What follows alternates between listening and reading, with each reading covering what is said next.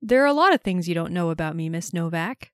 In fact, there might be a lot of things we don't know about each other. People seldom go to the trouble of scratching the surface of things to find the inner truth. Well, I really wouldn't care to scratch your surface, Mr. Kralik, because I know exactly what I'd find. Instead of a heart, a handbag. Instead of a soul, a suitcase. And instead of an intellect, a cigarette lighter, which doesn't work. Well, that's very nicely put. Yes, comparing my intellect with a cigarette lighter that doesn't work. That's a very interesting mixture of poetry and meanness.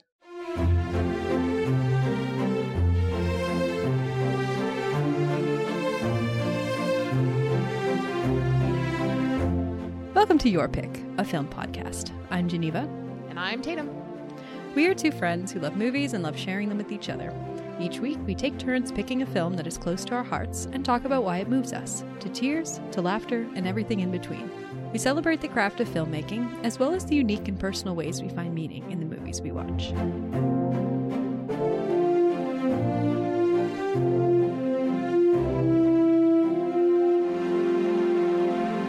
Well, Tatum, want to share with the people what you've been watching this week? Yes, people, gather round.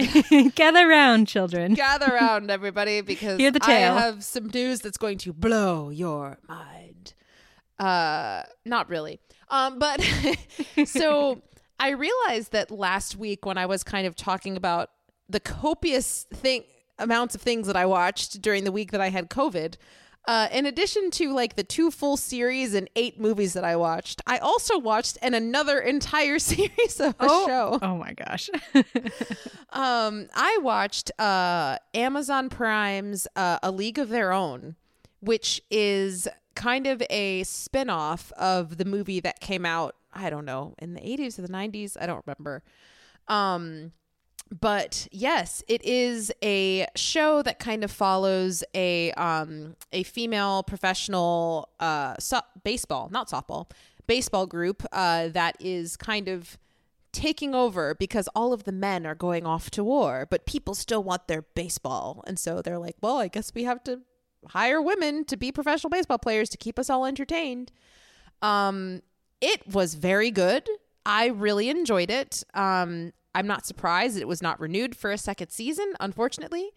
But I would say that it is a very, it's a very captivating show in terms of how it talks about just kind of the dynamic in that era of being a woman and just coolness of sports as well and how they bring people together and but just kind of showing how women can really embrace their independence when they leave home and go join this team. And some of them are, you know, leaving husbands up behind without asking for their permission and all of these different things. And also I found it to be very, very profound on a queer level because surprise, surprise, on a baseball team of lots of women, several of them are queer, including, well, okay, I won't say that because I guess it's kind of a spoiler, but there are people in this show that are queer on the baseball team, and we kind of get to learn more about their journeys as time goes on. And there was one particularly really moving moment. I don't want to spoil anything, so I'm trying to I don't want to spoil anything. So if you haven't watched A League of Their Own, it's a very, very good show. It's a really... I would say that if you haven't really stepped into the space of like queer media, this is a really good introduction for you because it's very much so just talked about on, you know, just a human level. These are humans that happen to be queer during a time when they're just kind of learning about who they are as women and playing sports that they love and feeling camaraderie with their teammates, and also, you know, touching on the politics of the time and how welcoming or unwelcoming society was of the LGBTQ plus community at the time. And so, yeah, it's a really, really great show. I would highly recommend. It's a really pleasant watch. Honestly, you can kind of just sit back and enjoy. There is one particular episode that is very upsetting. But overall, I would say it's a really pleasant watch. It's a great show. The acting is really good. So yeah, that is A League of Their Own on Amazon Prime. So what are quick question, what are your thoughts on the original movie from was it the 90s, the movie with Tom Hanks and Gina Davis? And yeah, I haven't seen it in probably 20 years. Wait, what year are we in? Yeah, it's probably been like 20 years since I've seen it, but I remember really liking it, watching it when I was little. I would love to rewatch it at some point, because I remember it being a lot of fun, but who knows, maybe watching it now with my 2023 eyes, it would feel a little bit more sexist. I'm not sure. But I loved it at the time. So yeah, that's my main memory of that. So I've only been watching 2 other things. I have continued my watch of the FX on Hulu show, Reservation Dogs. This show is absolutely incredible. The way that it starts on this premise of a young boy who is in this group of high school friends. He commits suicide, and the rest of the story is just kind of learning about the lives of the different people that were in his life. So we learn about his uncle, his mom, his cousins, you know, the police officer in his community, all of these different people, and how all of them were impacted by this, but also learning about their individual lives in terms of flashbacks of them growing up and their goals for their future, and the struggles of, you know, being a Native American who lives on a reservation versus the people who have left the reservation, and those dynamics. And somehow it manages to tackle these really intense topics in a way that's not depressing. It's in a way that really just invites you in to engage and really get to know these people. And it's also quite funny as well. So I can't speak highly enough of this show. It's very, very good. I'm a little bit over halfway through season 2. I look forward to continuing my watch.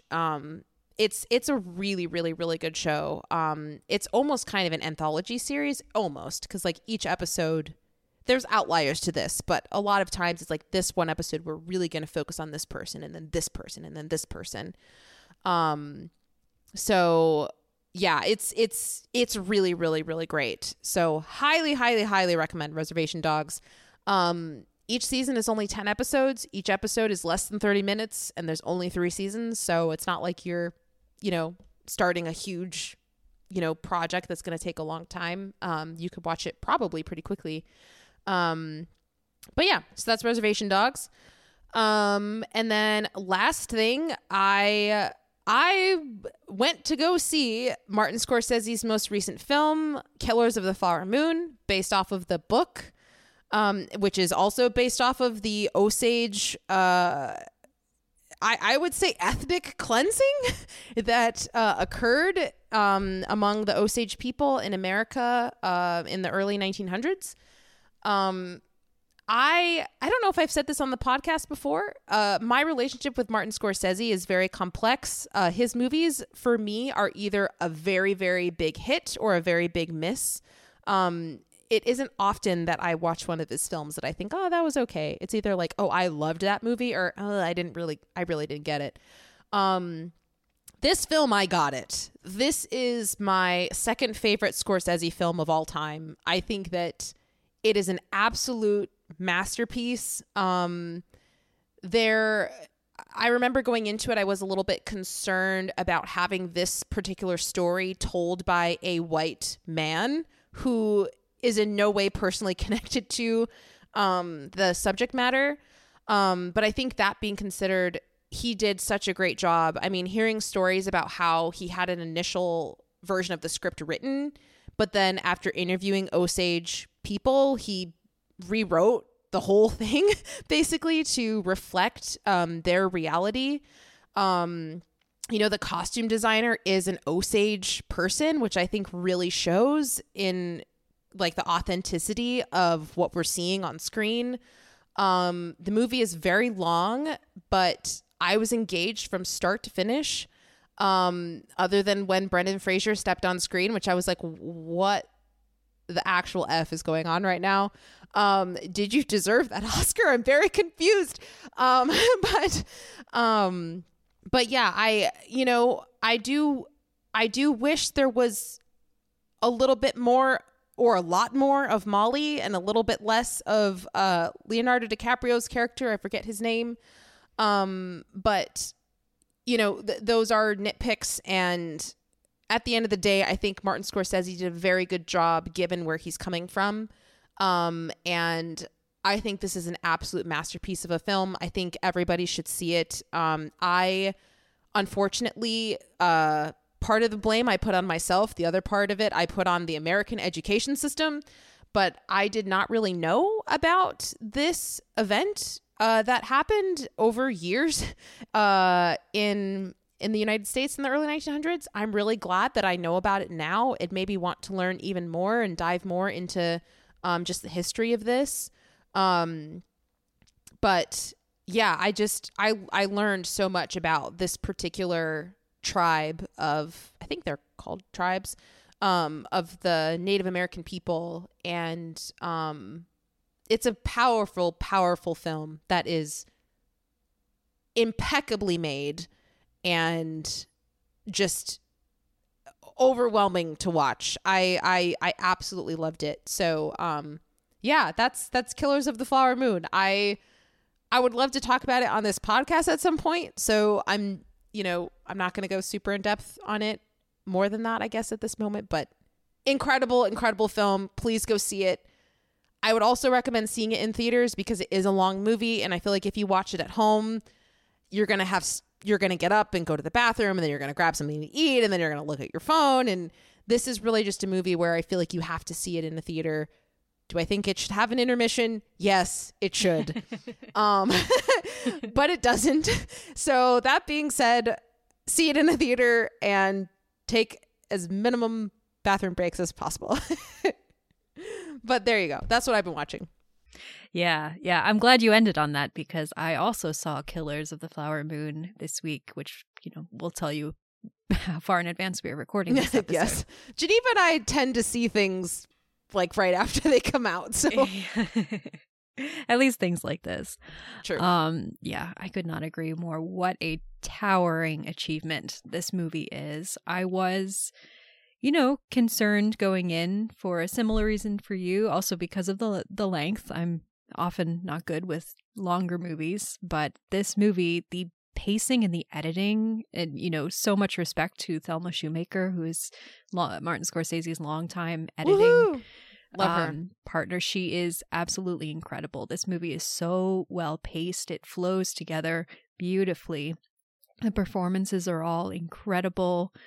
The sense of place and setting is perfect. The way that weaves together these different stories and really creates a sense of the scale and the horror of what happened is fantastic. If I had to levy one tiny piece of criticism against it, and this is very mild. That's not Brendan Fraser. It's not actually Brendan Fraser. Actually, that bothered me a lot less than it did some other people. But I feel like Leonardo DiCaprio is a little bit over the top in his repulsiveness, especially right from the jump. I wish he'd scaled it back a little bit. In terms of his performance or in terms of the writing of his character? Or in terms of his performance. Okay. I at no point ever see what Molly sees in him. The entire time I'm like, what is there to charm you about this guy? He's just a weasel. I wish he'd toned it down a little bit, at least at the beginning when they're still courting, and brought in a little bit more of the charm and then kind of unveiled more of the repulsiveness as the story goes along. But again, that's a very small criticism because overall I think he is generally very good. And of course, Lily Gladstone, who is an actress that the only other thing that I've seen her in is a Kelly Reichardt film called Certain Women from a few years ago. That was the only thing I'd seen her in as well. Which she is astounding in. I have not been able to stop thinking about her performance since I've seen it. Everyone out there, go watch Certain Women. Kristen Stewart is also in her segment of the film, and she's great as well. The two of them have amazing chemistry, and they play off each other so well. But yeah, Lily Gladstone, what an incredible talent, and she's so wonderful in this movie. She completely anchors it. And her, by the nature of how the role is written, she is such a quiet character, and yet you can see everything that is going on beneath her eyes. It is a really, really wonderful performance. And I think this movie is fantastic, and I'm glad that it's getting seen and that it's getting a lot of attention. And I hope it continues to bring attention to the story, and then also just to Martin Scorsese's work in general, because he is, Don't say it. Don't say it. What? What did you think I was going to say? That he's getting old and he might not have many films left. Oh, no, I wasn't going to say that. I was just going to say that he's a great director, even if not all of his films speak to all of us. And, I've actually only seen a handful of Martin Scorsese's films. I've liked all the ones that I've seen, but there's quite a few of his classics that I've not caught up with yet.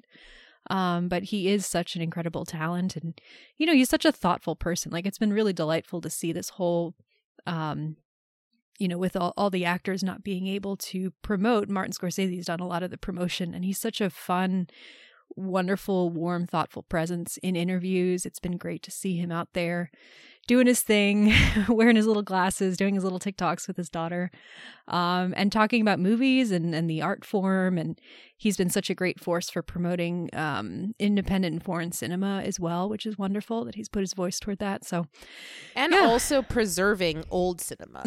Yes. He is totally into that. Mm-hmm. I'm here for it. I'm so here for it. He's a huge, huge advocate for that, which is fantastic. So that's Killers of the Flower Moon. If you have not seen it, go and see it. I hope it'll still be in theater. Well, I mean, if it's not in theaters when this episode's coming out, it will be re-released for Oscar season, guaranteed, because this will be nominated for several Oscars. I think it will win Best Picture. That's my prediction. You heard it here, folks. Could be. We'll have to see. But it's definitely got a strong chance. For the record, I've as soon as I walked out, I put a hold on it on the original book on Libby, and I was 100th in line. So we'll see if by the time Oscar season rolls around, I finally had a chance to read the book. Yep. Anyway, so Killers of the Flower Moon. Another recent release actually that I saw this week was Anatomy of a Fall, which is I'm going to see it this week. Ooh, be interested to hear what you think. This is pumped. A French film. I will not then spoil very much, except to say that I think it is very good. The performance of the lead actress, Sandra Huller in particular, is wonderful. It really made me want to go back and rewatch Anatomy of a Murder, which the title's clearly riffing on. But I'm still kind of unpicking my thoughts about it. But it is a very... it's this really well done study of how much what it means to be in a relationship with a person, and how much can build up over the years in terms of thoughts and secret grudges and impressions of one another, how little you can know another person when you live alongside them until something happens. And it's just very interesting the way the story is told. I don't think it's a perfect film. I think there are some criticisms I could levy against it, but I think it's really interesting. And I definitely recommend it. Let's see. What else did I see this week? So I saw a couple of older films that were kind of okay. I saw Follow the Fleet, which is a Fred Astaire, Ginger Rogers comedy. It's okay. It's definitely not toward the top of the list for me, in large part because there's this really obnoxious subplot with Fred Astaire's best friend, who's just a real jerk, to be honest, and it kind of brings down the rest, even though Fred Astaire and Ginger Rogers themselves are very cute together. But always love to see Fred Astaire dancing around in a sailor suit, so that was fun. I saw a film called The Men, very different vibe, which is a 1950 film. It is actually Marlon Brando's film debut. It's the first movie that he ever made, starring alongside How old was he? 19? No, I mean, Streetcar Named Desire, I think, was only the year after that. So how old was he? I have no idea. Yeah, I have no I conception can't tell either. how old people I'm are assuming by how like they look. mid-20s, but Okay, kind of gotcha. hard to tell. Yeah, so starring alongside Teresa Wright, who I'm a huge fan of. But it's kind of an interesting, not great, but interesting movie. It's very much a message picture about let's raise an issue that people may not be aware of in 1950 America and kind of help them to understand it better. And the issue that they're raising is veterans who have been paralyzed by the war and are having to adjust to life in a wheelchair or, life without the use of some of their limbs. So Marlon Brando is a veteran who's come back paralyzed, and Teresa Wright is his fiance who, she keeps insisting, I still love you, I still want to be with you. And he has this really hard time accepting the idea that he could still marry a woman and have a normal life and be a functional member of society. He kind of just wants to, feels like he can't be a person anymore because of what the physical trauma that he's faced. And so I think it's I really like the movie when it's focusing on his relationships with the other members of this clinic that he's in. There's a couple other actors who are really fun. One of them, incidentally, is Leonard from Community. Back, he's like 30 years old and cracking jokes, which is great. That is like my favorite piece of trivia I've ever heard in my life. That is so funny. He's so great. Yeah. And it's just very, before he started his famous YouTube page. Right. Years before he started his YouTube page. Yeah, but so it's very, it's a very well done, empathetic movie toward the plight of paralyzed veterans and what it means to live in a society that does not really have the level of awareness and understanding and empathy toward handicapped people that our society today does. I mean, not that our society today is perfect when it comes to that, but so I think it's an interesting picture in that regard. Again, very much a message picture. It's not really, the point of it is not really art, quote unquote. It's more, let's help, kind of raise awareness about this issue. So what is this movie called? It's called Men. Men or The Men? The Men. Okay, because not a very descriptive title. It reminds me of, I wonder how much it's related to the movie Born on the 4th of July, which I don't think you've seen. Have you? No, I've been wanting to see that. That's Tom Cruise, right? Or yeah. It's Tom that up Cruise. With something else? Okay. I think it was his first Oscar nomination or something like that. But I've heard really good things about that movie and his performance. Yeah, I wonder how much they're related, because the way that you're describing this movie sounds very similar to Born on the 4th of July, because he is, a veteran who's come back from war and lost his legs and is kind of pondering, do I still have value in society given that I no longer have legs? And that's kind of his own emotional journey that he's figuring out, because other people are like, we still love you, we still want you here, but he's kind of going on his own emotional journey figuring that out. So it sounds kind of similar.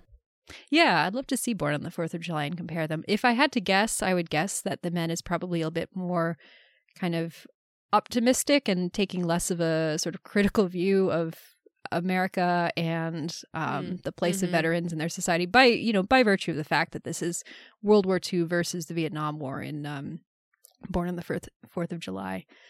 The Men does wrap up pretty quickly with there's a moment of doubt, but then we do finally reconcile and everything it's not quite happily ever after, but it's a wrapped up in a, well, they're going to be okay. I don't know if Born on the 4th of July ends on a similar note or not. I don't really know. Yeah. I'd be interested to hear your thoughts on that movie. It's not a bad movie, but I also feel like it's kind of an Oscar bait movie. But, like Oscar bait movies, they're not bad movies, but it's just kind of like, okay, you're hitting the beats, you're hitting, you're checking off the boxes that are gonna. Yeah. But anyway, I did like Tom Cruise's performance, though. So. Yeah. As always, I always love his As we've said many times, Tom Cruise, legitimately great actor. He's never had a performance that I'm like, nah. I'm always like, give me more Tom Cruise, please. Yeah. Not in the real world. Give me more fictional Tom Cruise. Yeah. I have to say, I mean, I love the Mission Impossible movies, but I can't wait until he can no longer do them. And hopefully he can go back to working with really cool drama directors and trying to get Oscars and stuff like that. I think he wants to die on Mission. I think he wants to die on a Mission Impossible set. I think that's his life goal. He's got one more movie to achieve that. To be the actor that goes down in history as like, at the age of 68, he died jumping off of Mount Everest trying to catch a tiger. You know, like Tom Cruise, that's the type of story he wants to have. He doesn't want to have an Elvis death, you know? Yeah. No shame to Elvis. I'm sorry. Now I'm just picturing Tom Cruise in RRR where all the tigers and the lions are leaping out of the cages. Yes. You should work with that director. I'm blanking on his name, but that would be great. Oh, S.S. Rajamouli? Yes, thank you. The man who I got to see for a live Q&A at the Music Box Theater in Chicago last year. Oh, I'm so jealous. That's amazing. The night I will never forget for the rest of my life. Okay, speaking of amazing action movies, actually, I have one last movie to recommend, which I'm looking at my Letterboxd. I'm like, ooh, why did I only rate that 4? I'm going to raise it half a star. But I watched the movie Attack the Block, which has been recommended to me for quite a while. And so I finally watched it, and it's so much fun. Highly recommend. This is... I don't think it's his film debut, but it's kind of the thing that put John Boyega on the map before he was in Star Wars. Saw you. Yeah. Yes. It is a small action, kind of indie-ish film vibes. It's pretty contained.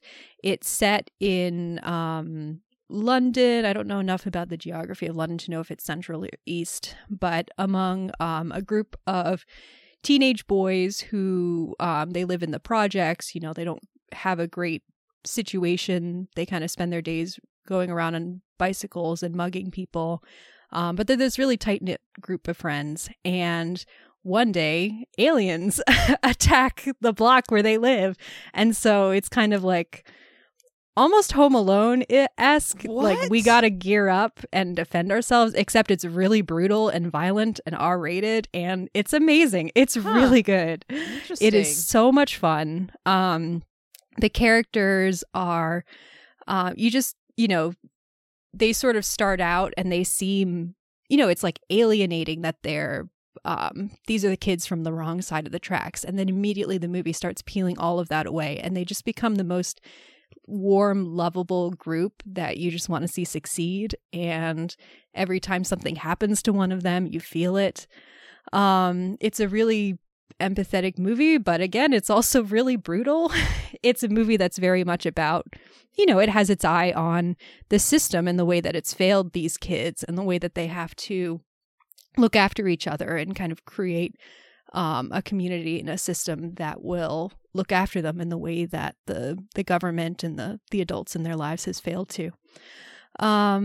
But yeah, mostly it's just really, really fun. And John Boyega is incredible.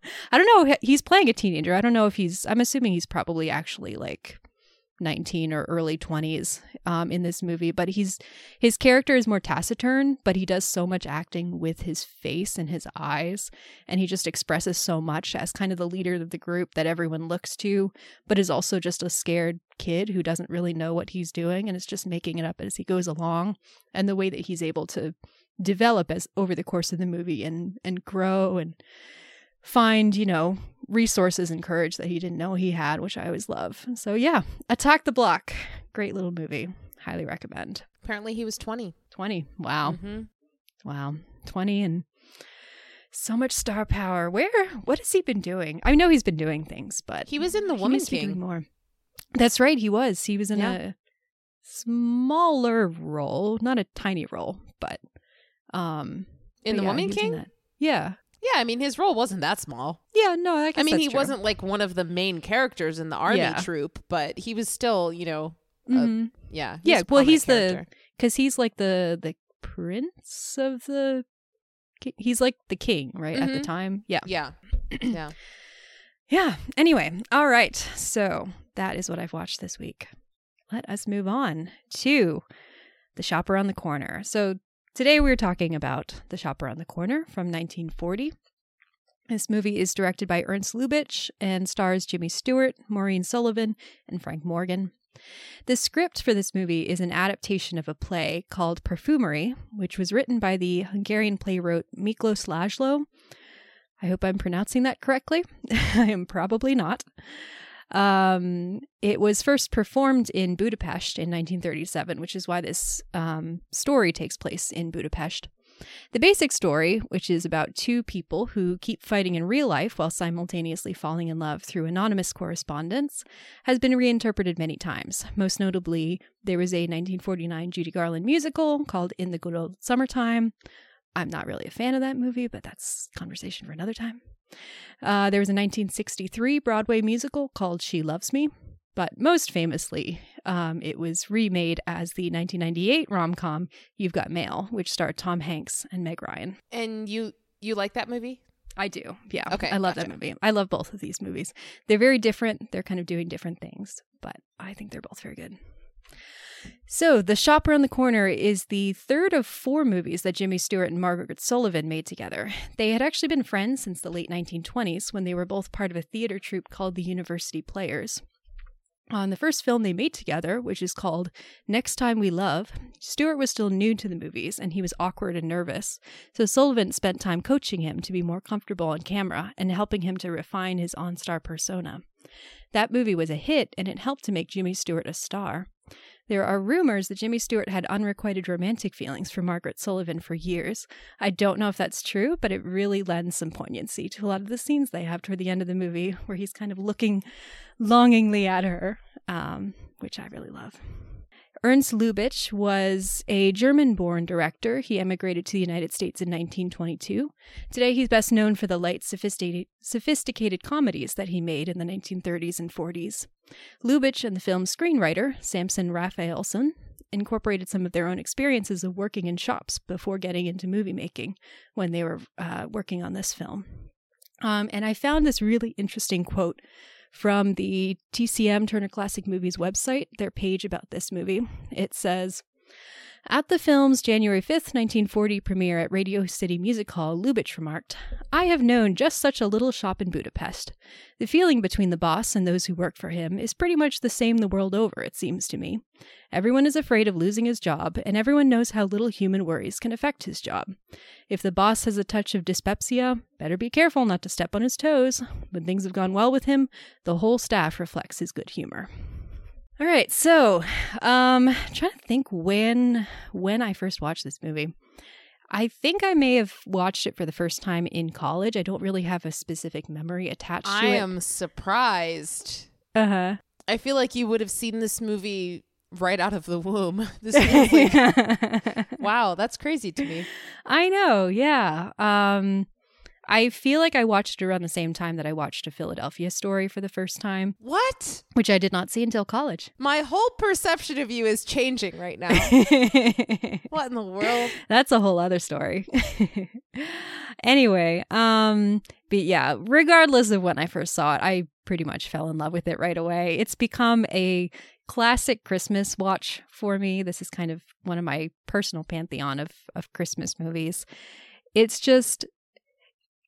like I said, I love this movie and I love You've Got Mail both. I think they're both excellent, but they're trying to do very different things. And one of the things that I really love about this movie is that it is sort of in the rom-com genre, but it's also kind of not. It's really not, it's not laugh out loud funny. It is very romantic and there are comedic moments, but it's also very melancholic in places. And, you know, the holidays are so great for that, where there's that sort of reevaluation of your life and who is important to you and trying to figure out who to spend the holidays with.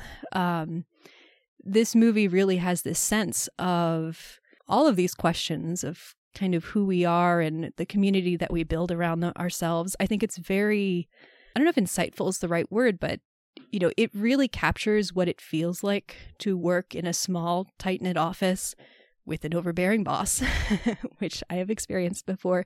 But that weird sort of dynamics that develop where you and your coworkers are all kind of a family and you're all looking out for one another, and sometimes you get on each other's nerves, but you're all kind of there for each other. But at the same time, all of those connections are completely artificial and they're dependent on circumstances. And you spend so much time with each other and you know each other in certain ways so well. And yet at the same time, you don't know each other at all because you don't really see each other outside of work. And so there are ways in which you're so intimate and yet so distant. And I think that's a really interesting thing that this movie captures really well. The way that we become different people when we're at work than we are in our normal lives. And yeah, the arc of Mr. Matichek as this sort of overbearing boss who is really unpleasant to work for, but then the way the movie kind of humanizes him and gives him a chance to have a better, kind of look towards something better, I just find incredibly touching. And then I just think the chemistry between Jimmy Stewart and Maureen Sullivan is really good. So yeah, that's what I love about this movie briefly. Tatum, this is your first watch of this movie? Yeah, so what are your thoughts? So I want to start off by saying, so this movie, I've heard of The Shop Around the Corner, but every time I hear the title, my initial thought is of the movie The Shop on Main Street, which is a very different film. It is a Czechoslovakian film from, I think, the 1960s that follows an old woman who owns a store and she's Jewish, and someone takes over her store because Jewish people cannot own stores anymore. And her town is, people keep being taken and very different tones, very different movies. I love The Shop on Main Street. We will talk about it on this podcast at some point. It's a fantastic, phenomenal film. But anyway, we're talking about The Shop Around the Corner. So if during this podcast I accidentally say The Shop on Main Street, I mean The Shop Around the Corner. Gotcha. But okay, I just needed to say that at first. So I think it's been established on this podcast that romantic movies can be a struggle for me sometimes. So I was a little bit hesitant going into this movie. I was kind of like, I don't really know what to expect. I also have been in many circumstances with people where they've told me this is a Christmas movie and I've watched it and been like, this is not a Christmas movie. This is a movie where it is a Christmas movie. Oh, good. So Merry Christmas, everybody. It was nice to get into the Christmas spirit a little bit, I guess, in November. As I watched this movie on Halloween. Literally, yes. But yeah, so my thoughts on this film, I finished the movie and I wanted to watch it again. And let me explain why. So I was confused while watching this movie because I think I went in expecting it to be something that it wasn't, which lends itself to what you were saying, Geneva. I thought this was going to be kind of like a like a romantic comedy, pure romantic comedy type of film. And so I was maybe a little more screwball, a little more zany. Sort of thing. A little bit more like, oh man, what's that movie that's like the classic first rom-com movie? What's that movie? Oh, Geneva? It Happened One Night. Yeah, I was expecting it to be more of that kind of vibe, like very specifically romantic comedy. And so I was confused because I was like, oh, this is funny. And then we learn about we learn about Kralik. We're introduced to this concept of him receiving a letter through this like mailbox thing, and I'm like, okay, cool. And then we don't really see that come back for a while, and then we're learning about Matichek, and I'm like, okay, so this isn't a romantic movie. And then we're thrown back into I'm like, wait, okay. So I was very confused while watching this film because I literally finished it and was like, I'm going to watch it again. But because I literally found this on Amazon Prime when it was going to expire in like 6 hours, by the time I sat down to watch it again, it was no longer on Amazon Prime. So I'm very confused with this movie because the bits and pieces that I see this movie in separate pieces. I see the romantic part of it. I see the Matichek kind of side of it in terms of his personal story, and then I see the Kralik side of it where he's kind of figuring out, do I stay here? Do I go work somewhere else? Like, what's my value as a man with a job, without a job? I kind of see it in these 3 different segments. Each of the individual segments I really, really, really like a lot. I like them a lot. But the format in which how they were put together in this movie, because I was expecting this movie to be something else, I was a little bit confused. So I think if I watched it again, I could really, really get behind this movie. Because again, the individual segments, I loved them. But I finished the movie and I was like, I wanted more romance. Like, I felt like the romance was kind of tacked on. But then I was like, but I don't want less of the other parts because I liked the other part. So I was just very confused. So I think that if I were to watch it again, I could fully get behind it. But I just was I was confused. So yeah, I don't know if that makes sense, but. No, yeah, that totally makes sense because this is so much more. I think it's a really aptly named movie. It's called The Shop Around the Corner, and it is really the story of a shop, about a workplace and the people who work there and the way their lives intersect. And it's focusing on 2 kind of storylines in particular, Mr. Matichek and his kind of relationship to Kralik and to himself, and Kralik's relationship to Klara Novak, but it is really an ensemble piece to me. And that's one of the things that I love about it and that makes it so much, it makes it very different again from You've Got Mail, because You've Got Mail is very much a story about 2 people. It's a story about which was a again romance. why I was confused watching this, because I've heard so many people talk about this in relation to You've Got Mail, and I've seen You've Got Mail, and it's very much so. This is a movie that is about this love story and mostly just this love story. And so that was what I went into this movie kind of expecting it to be. Yeah, because for this movie, the love story and the sort of gimmick, for lack of a better word, the hook of it is this idea of what if 2 people are coworkers and they fight in real life, but they don't know they're anonymous pen pals and they really like each other. That's interesting. That's an interesting hook, and it's very easy to adapt into other situations, as this has been done many times over the years. But looking at it in this sort of original form, this isn't the original form because it was originally a play, but from what I could tell, this is very similar to the play. I don't think they changed a whole lot when they adapted the play to the movie. I might be wrong about that. But it is really interesting kind of seeing that original kernel of there's that interesting hook, but it's these 2 people who are existing within a larger context. And that larger context is this shop and kind of the system of, capitalism in general. This sort of living in a society which is experiencing an economic downturn. Everyone is kind of on the edge of, disaster. Losing your job in this movie is very clearly a really bad thing that could happen. And so that adds a bit of tension and a bit of stakes. And so that heightens all of the way that Klara and Kralik are rivals to each other, that they're kind of squabbling over their dominance within their workplace. There's stakes to that because of how bad it would be if one of them was to lose their job, how much that would ruin at least set them back for many years, any hopes they have for the future. And I think that's really interesting. I think that deepens this movie in a certain way. It kind of adds extra dimension, and it makes this movie, it adds on to that sort of light romance that is very pleasant and sweet, and it's perfect, and I love it.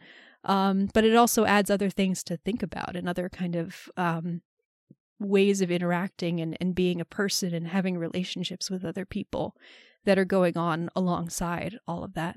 Do you want to go through the plot a bit, and we can kind of talk through some of this film and the things that happen? Sure. Let me just start by saying while watching this movie, especially in the beginning, I was like, I wonder if anyone has ever done a drinking game where it's every single time someone says Mr. Matichek, Oh you my take gosh. a drink.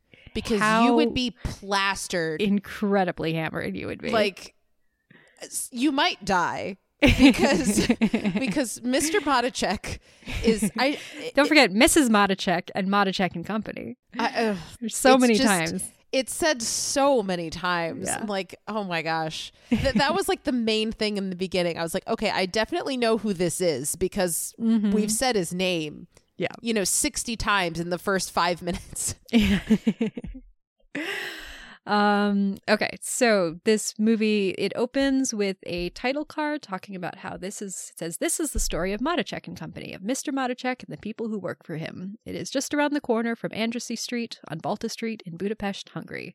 And when I tell you, I've been to Budapest, and the primary reason that I went to Budapest was because of this movie, even though this movie is very clearly filmed in Hollywood. Wait, what?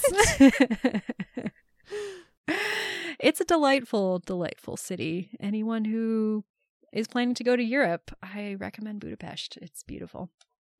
Anyway, so we open with the scene where all of the employees are arriving at the start of the day. So we've got Pirovich, who is, he's like a middle-aged, kind of married father. He's got a big mustache. I Snapchatted an image from the film to my friend, and she asked if it was one of the Marx Brothers. Made me laugh. Then there's Pepe, who is the errand boy, who I guess is supposed to be like 19, but though he looks like 32. Yeah, I was confused by that. I was like, they're talking to him like he's very young. Mm-hmm. I mean, he doesn't look old, but he doesn't look like a teenager. He doesn't look like a teenager, no. As opposed to the errand boy at the end. He actually looks like a teenager. Yeah, he's believable, 17 years. Well, it makes you wonder how long Pepe's been in this role. Like, maybe it is time to promote him to a clerk. Yeah.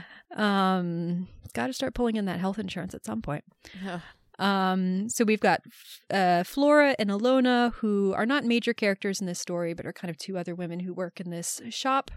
We've got Vadish, who is this really just absolutely slime ball. He loves to dress well. He loves to flirt with women. He's always saying little things to get people to cause dissension and get people worked up. He's always trying to poke his nose in and cause trouble, and everyone hates him. But then we've got Alfred Kralik, who's played by Jimmy Stewart. Kralik has worked at the shop for the longest. He's been there about 9 years, and he's the head salesman. He's basically number two, to Mr. Matichek. And they have this sort of, at the beginning of the movie, it's kind of a father-son-ish relationship. There's kind of this expectation that Kralik is going to take over the shop when Matichek retires. But so I just love this opening scene as they're all arriving, and we were kind of getting a sense of their personality and the way that the shop functions. Like, Pepe and Pirovich arrive at the same time, and Pepe is like, what is the point of us arriving early? Like, I see you, you see me. The boss isn't here. He's not going to be impressed by us arriving so early and give us a raise. Like, why are we even doing this? Which I thought was funny. We get a sense early on, of the economic situation, because Pirovich mentions that his kid is sick, and in order to afford a doctor, he and his wife are going to need to tighten their belts for a while. Kralik has actually just come from dinner with the Maticheks at their house, which is kind of like a big step in their relationship. And so they talk about that a bit. And Vadish is like, Kralik talks about how he had a little bit too much of the goose. And then Vadish is like, oh, you didn't like the goose? And Kralik is like, wait a second. When did I ever say I didn't like the goose? No. Kind of causing trouble right away. And then Matichek arrives, and he looks at the window display, and he's like, who put that thing there? And someone's like, I did. Is it okay? And Matichek's like, yeah, I guess it's fine. And it's just like, oh man, the like having to constantly be on edge, hoping that your boss is going to be fine with what you're doing. Like, it's a relatable situation to be in.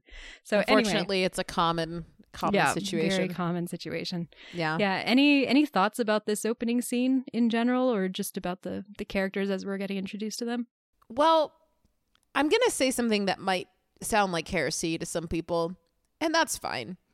But But Jimmy Stewart kind of reminds me a little bit of Steve Martin in the sense that I feel like Jimmy Stewart has looked like he was 60 ever since he was like as young as we've seen him in movies.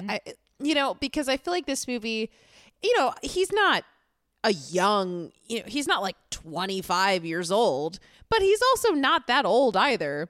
But I don't know. I feel like he's supposed to be kind of young-ish, and he looks like he's 60 to me. And I'm not saying that's a bad thing. It's fine to look 60, but I don't know. He's just someone where every single time I see him in something, I'm like, when is he going to look young? Like not that age or older. He was 32 in this movie. I just looked it up. Which,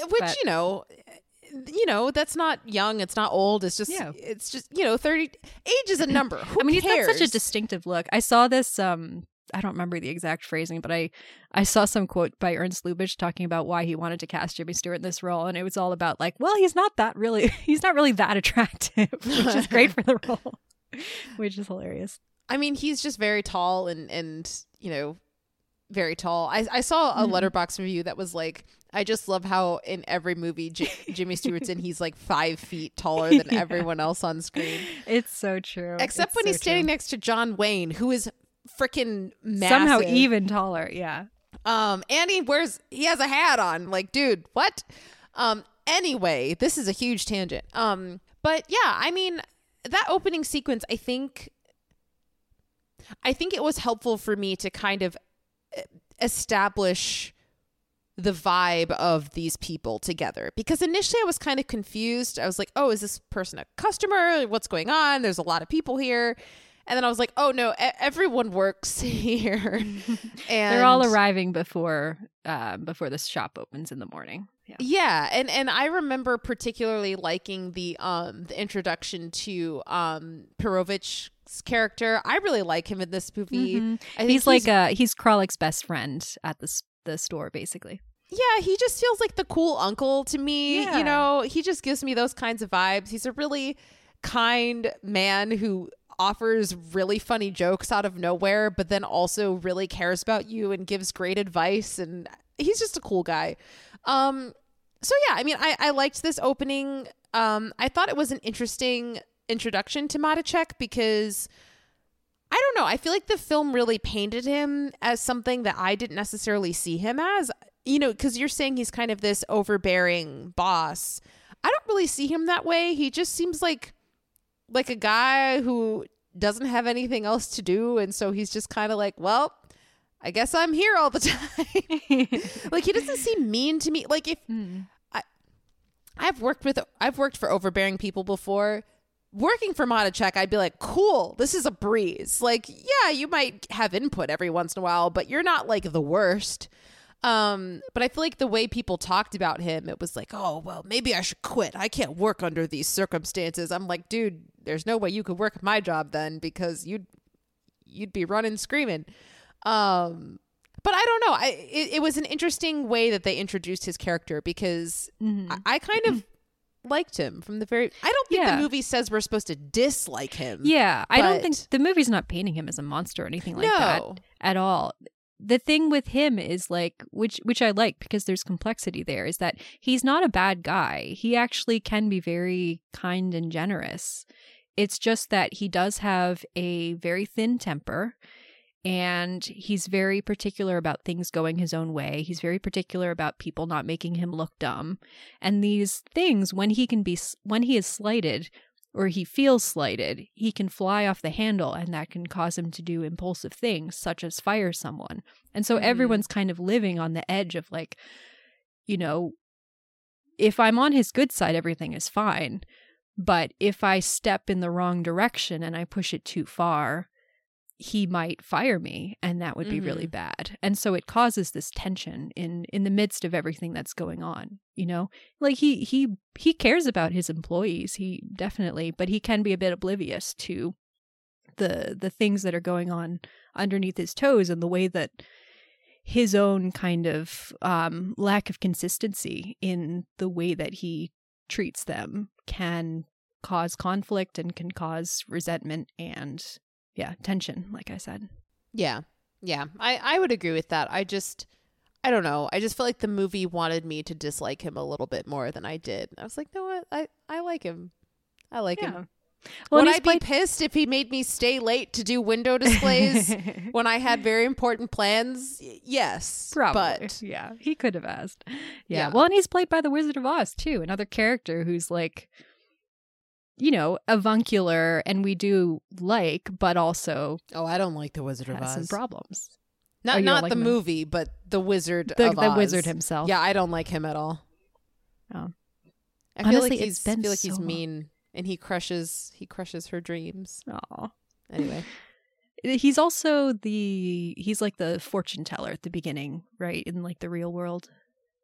Yes. It's been so long since I've seen it. It's been a long time since I've seen that movie. It's probably playing on TV right now. It because probably it's on during Christmas time all the time. I feel like that's Wizard of Oz. That's one of those movies where it's like you watch it a billion times as a kid. And then you just never watch it again because you're like, oh, I just know this, you know, and it's so ingrained in the culture. But I'm like, man, there's probably a lot about that movie that I've forgotten because I just haven't seen it in like 20 years. Yeah. Okay. So, yeah. Also, so the dude who plays like the private investigator in this movie, I was like, that's the lawyer guy from It's a Wonderful Life. Oh, is it? I didn't even catch that. Oh my gosh. I was like, that's the dude who comes in and is like, I'm collecting the money. And he's like, I don't have it. And then at the end, he walks up when they're all singing the song and he like rips up the paper and puts a little money in the hat. Aw. I was like, you're playing the same character both times. Yeah. You're on screen for like he's got it tight. And you say something important and then you go away. Yep. He's got it tight. Maybe Jimmy Stewart got him that role. Shout out to that guy. Whoever he is. Add him to the list of that guy movie actors that exist. So many. Okay, so we learn Vodacek. Sorry, I'm like making up names at this point. Some of these names are really it's a lot of syllables. So Kralik at this tells Pirovich about how he reads him some of this letter that he just received, and he tells him about how he's been carrying on this correspondence with an anonymous woman. And he's like, I wanted to improve myself, so I was looking to buy an encyclopedia, which I'm like, it's a very direct way to go about improving yourself. Let me just read through the encyclopedia. But yeah, he found this personal ad from a woman who wants to correspond anonymously on intellectual subjects. And so they've been writing back and forth, and Kralik is like, he's over the moon about this girl. He's like, she's like no other girl I've ever met. He's very impressed with the way that she expresses herself. Then there's this thing that happens in the store where Matichek has like the option to buy this little musical cigar box, and he wants to buy it, but he asks Kralik for his opinion, and Kralik is like, no. And Matichek, it's a very valid concern. Yeah, he gives Kralik. Here's the thing: Kralik is really good at his job. Kralik is like, he looks at it for like 2 seconds and then immediately rattles off these really great reasons. He's like, no, the workmanship is all shoddy, and also the idea of a musical cigar box is bad because the music is gonna start to drive people crazy, and they're not gonna like it. And Matichek is all like offended because Kralik is giving reasonable counter arguments to his own idea. But then this woman comes into the shop. So this is Klara Novak, and she's kind of like awkward and not really saying what she wants, and Kralik is like giving her the whole sales pitch because he's trying to here, let me show you this bag, we have all types of bags, like we've got them in leather, we've got them in calfskin, we got them in blah, blah, blah. And she's like, do you have a job? And Kralik is like, oh gosh, why'd you make me go through the whole thing? Yeah, which is so funny. Yeah, so Kralik is trying to tell Miss Novak, like, no, we don't have any positions open. And she's like, well, let me talk to the Mr. Matichek, the owner. And Kralik is like, no. I've worked for Matichek for years. I know exactly what he's going to say. And of course, at that moment, Matichek comes up behind him and is like, oh, you know what I'm going to say, right? And then exactly what Kralik thinks is going to happen happens. Is he gets really upset when Miss Novak asks for him for a job. And he's like, oh, no. Yeah. Let me see. I don't know if I said this before. Yeah. I did find this movie very funny because you were saying there weren't very many laugh out loud moments for you. I did laugh out loud watching this movie, which is part of the reason why I really liked it. There were just these random jokes that came from out of nowhere that I thought were really witty, and I really enjoyed them. So I found this movie to be very funny. Mm-hmm. Yeah. I found it weirdly less funny just on this watch. And I think it was because I was vibing more with the, like, you know, experiencing working in an office with a lot of tension. But in general, I do think this movie is very funny. Throughout this sequence, there's like this recurring joke where Matichak is like, he keeps asking people their opinion. He's like, I just want your honest opinion. And then Pirovich like keeps almost coming into the room and then running away and hiding because he doesn't want to give his opinion. Yep. Which is pretty funny. Yeah. So the cigar box, the musical cigar box that Kralik has just rejected actually comes back into play because Clara, she picks it up and Matichak asks for her opinion, and her opinion is very different from Kralik. She's like, I think it's great, but it's all based on vibes. Like, it's romantic. It makes me think of cigarettes and music.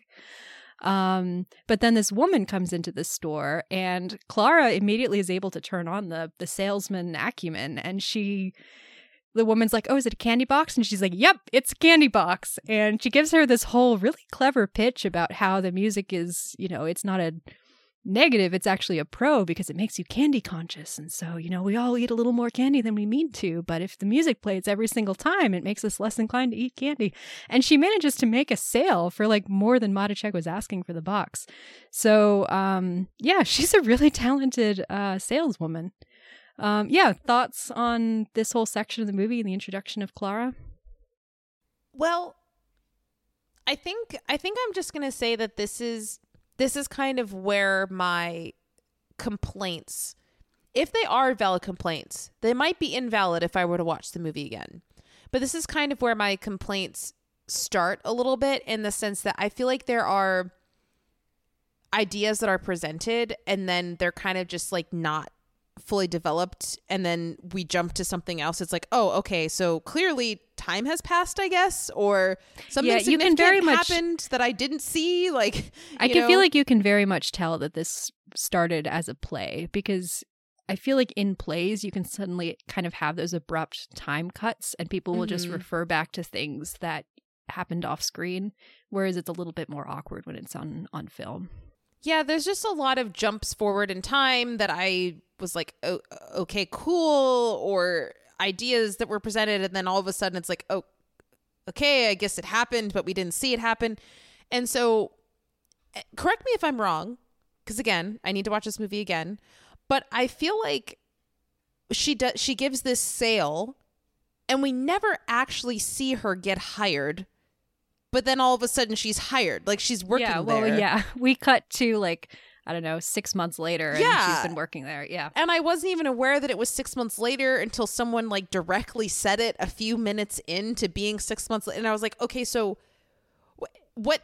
Okay, I guess she's working there now. Cool. I did really enjoy the fact that when they do the cut, the only real indicator that a lot of time has passed is, like, they had mentioned they were doing a summer sale, and now all of a sudden it's snowing, so you can tell, like, at least a few months have passed. But in the window, there's like this huge display of the cigarette boxes, and they're like deeply discounted. So it's like, Clara sold one, Mr. Matichak bought like 5 dozen, and they have been not able to sell any of them since. Well, isn't there like an actual moment when some lady comes up and she's like, oh, kind of interesting, how much is it? And then someone tells her the price and she's like, no way. That's no too expensive. That really cracked me up.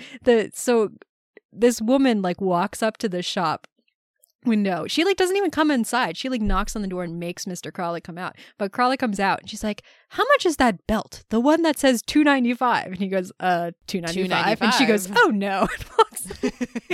Which I feel like I've had so many interactions with people like that in my time at work. Yeah. Yeah. Okay. Yeah. So yes, as we mentioned, there is a time jump. 6 months later, Clara has been working at the job for a while. And I also thought the introduction to Peppy was kind of weird. It just, again, felt like something where I was like, okay, am I supposed to know who you are? Like, what? I don't know. It was just, I didn't really understand who he was until later on. I was like, oh, You're the air. Okay, cool. That was not told to me at all, but okay. Because I was like, oh, you work here, but you were just here for 5 seconds, and I don't see you anymore. So you don't work here? Are you Matichek's son? Like, who are you? Yeah. Especially because, as we've said, he doesn't really look that much younger than right. the other people who work there. Yeah, Pepe's he's kind of the most comedic character. I enjoy him, although I feel like I've seen some reviews that are like, Pepe is really annoying. I think he's kind of funny though. I don't think he's annoying. His whole thing is he kind of has it in for Mrs. Matichek, because Mrs. Matichek is basically using him as her own personal errand boy and is sending him all over town doing things for her. And even though we never see Mrs. Matichek, Pepe just has this kind of one-sided feud with her that is finally resolved in a very satisfying way. Yeah, I love Pepe. So we jump forward 6 months in the future. As we're catching up with the characters, we learn that first, Mr. Matichek has been really distant with Kralik. Like, there's something weird going on there, and Kralik doesn't know what he is. He stopped inviting him over. He's kind of been picking fights with him. He's really been on the edge. And Kralik is really concerned because he's like, I really want to ask for a raise because I'm thinking I might want to get married, and I need Mr. Matichek to be in a good mood, or else he's not going to give me this raise.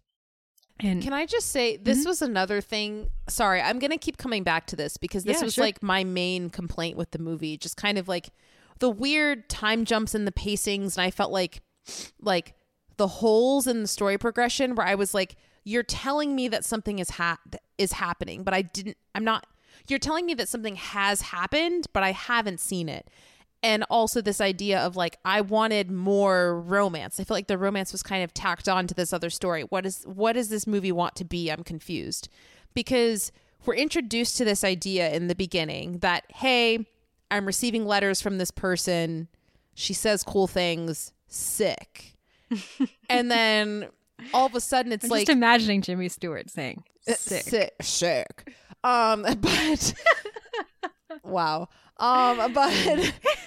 But so now we're jumping forward in time, which I don't even know if I was aware that we were jumping forward in time, because they're talking about like, oh, he's been treating me poorly. And I'm like, what are you talking about? He was just fine yesterday. Like, I don't understand. And then he's talking about wanting to get married. And I'm like, wait, what? Like, I'm so confused. And I feel like there were moments in this movie, particularly on the romance side of things, where I was like, oh, that's really sweet and that's really cute. But I also was like, but where is the relationship? Like, I'm just getting individual moments, but I don't feel like I've spent enough time with you to really feel invested in and connected to this relationship. So all of a sudden he's talking about wanting to get married, and I'm like, why? Like, to who? Why do you want to marry this person? I didn't see anything that's happened over the last 6 months. You've just gone from, oh, cool lady, to I'm getting married. And it just felt very abrupt to me, and like it wasn't developed in the way that I wanted it to be. But again, that's one of those things where I'm like, maybe I need to watch it again, because, you know, if this was a full-on romance, I would be like, I hate this. What are you doing? Like, this is very poorly structured. Why are you telling a romantic story and leaving out 6 months of their relationship developing? That doesn't make sense to me. But maybe that's not what this movie's trying to do. But then why have it in there at all? Like, it's confusing to me. Yeah. Yeah, this is something that I feel like I've noticed in quite a few old movies, which I wonder if it's just kind of left over from theatrical playwriting and story structure, you know, and that sort of developed differently as film as an art form became, you know, grew older and older and developed more and more, is that there are often things that are left unshown, and then part of the story is filling in through backfilling what happened through dialogue, or telling you something and then kind of developing it from there, but you kind of have to be on board with the story first telling you something, if that makes sense. So yeah, I can definitely see that. It, you know, I've seen this movie so many times that I've kind of mentally constructed all of something to fill all of the gaps, but I remember being kind of thrown by that the first time I saw it, being like, oh, wait, hang on. 6 months just passed, and now all of a sudden Kralik and Clara are fighting, and Kralik is on the outs with Mr. Matichek and what just happened. And yeah, I definitely see that. But yeah, speaking of which, so we learn that Kralik and Clara have now this sort of ongoing squabble that's been happening. They're constantly... Which again, we never saw. I was like, wait, so you guys don't... There was just so much. I was like, I don't understand. Yeah. And I was like, was I looking at my phone? But then I was like, but I didn't look at my phone while watching this movie. I was like, wait, no, what's happening? We're picking up 6 months later, and this is the situation that they're in now. So they've been working together for a while, but he's constantly having to tell her, you know, don't do it this way, do it this way. You know, sometimes because it's not him, it's Mr. Matichek. Like, in particular, they're fighting about this blouse that she wore, and Mr. Matichek didn't like it, and so he told Kralik to tell her not to wear it again, and she gets all offended. And he's like, don't blame me. I don't care what you wear. It's Mr. Matichek. But she kind of puts all the blame on him, and she thinks he's just too controlling and overbearing. And yeah, so they keep sniping at each other. There is, we also learn that Vadash is like clearly seeing some wealthy lady who keeps giving him expensive presents. And he's just like going around begging for people to ask him about it, and no one wants to ask him about it. They're all like, we do not care about you and what you do with your time. And this is being juxtaposed with, I think they're establishing at this point that Mrs. Matichek keeps calling Mr. Matichek for more money, and he's like, that's a lot of money. Like, yeah, okay, which I think is really, I don't know. I feel like, you know, in this time period, men were very much so in charge of the finances and blah, blah, blah, blah, and whatever. But I don't know. I kind of feel like the way that Matichek gives her money feels like he is very respectful of her, and the fact that, you know, he's not nagging her about like, why are you asking me for more money? He's not questioning her. He's just kind of like, okay, you know, I trust you. Like that's a lot of money, but if you say that you need it, I guess I'll send it to you, you know. And he seems like this genuinely good guy who's wanting to like take care of his wife well.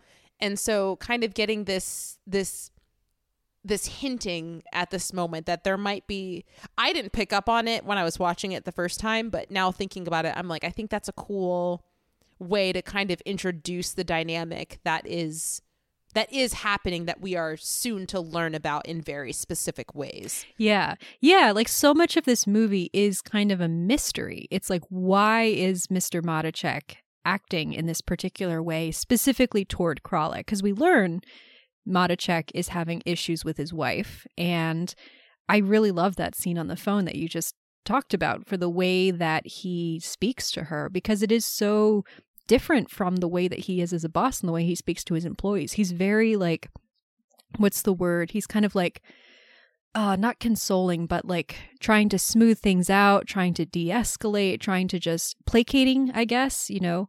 And he's very, like you said, he's very respectful, and he's very, like, you know, you get the sense that he really adores her, and he really does not want to believe his suspicions are correct, and he really would do anything, you know, if his suspicions are not correct, he would do anything to keep her. And yeah, so she asked for all this money, and he's like, okay, if you need it, I'll wire it over, like I'll send it over, that's fine. You know, he's not pressing her for reasons for why she's going out all the time and why she's spending all this money. He's just like, all right, I'm gonna give you what you need. And we're also learning at this time, or maybe it had already been established, but I feel like we're learning that his shop is not doing well. Like, it's not a very profitable shop. And that's also another layer of stress on him, of like, I want to give this to my wife, but also I don't really have much because sales aren't really going well. Like, look at our Christmas display. It's really shitty. Like, We got to spruce things up in here. Mm-hmm. Yeah. So yeah, Matichek sees the window and he's like, yeah, this looks terrible. We need to redecorate it and we need to do it tonight, which upsets both Kralik and Clara because both of them have a date that night. They have an engagement. As we learn, one after the other, they're meeting there. Well, actually, we don't really know what's going on with Clara until Kralik knows it, which is kind of cool. We just know that Kralik is going to be meeting his anonymous pen pal, and so he's really excited and nervous. He's like, this is the girl that I'm head over heels for, and I think I want to ask her to marry me. And now I have to stay late, and I'm not sure if I'm going to be able to make it. And Kralik is, again, like, Matichek keeps being kind of antagonistic toward him, and Kralik is trying to ask for a raise, and Mr. Matichek keeps brushing him off. And there's a little moment where Pirovich tells him, like, you need to be careful and not do anything rash if you want to get married. He's like, you know, I'm married, and Matichek pushes me around all the time. He calls me an idiot. I'm not an idiot, but I have a family to support. So I just say, yes, Mr. Matichek, no, Mr. Matichek, and I just go with the flow, you know? Like I said, the cool uncle. He's so cool. He's the best. He really is. Let's see. Clara, like, just, you know, because she wants to get out of having to decorate the window. She's like trying to butter up Mr. Kralik, and he's like, oh, you're such a gentleman, and I can learn so much from you. And he's like, oh, yeah, that's great. That's great. Yeah, keep this attitude up. And then she's like, can I have time off? And he's like, oh, that's what that was about. But there's a little moment actually in there, which, I mean, this is just like two tiny little details. I don't know how much they were thought about, but you know, for me, they kind of stuck out, which is when Clara first comes into the shop and is asking for a job, Kralik asks her, like, she mentions that she's been at this other really prestigious, you know, really well-respected shops. And he's like, they would take me back in a minute if I asked them to. And Kralik asks her, well, why don't you just go back there and get your old job back? And she's like, well, that's my business.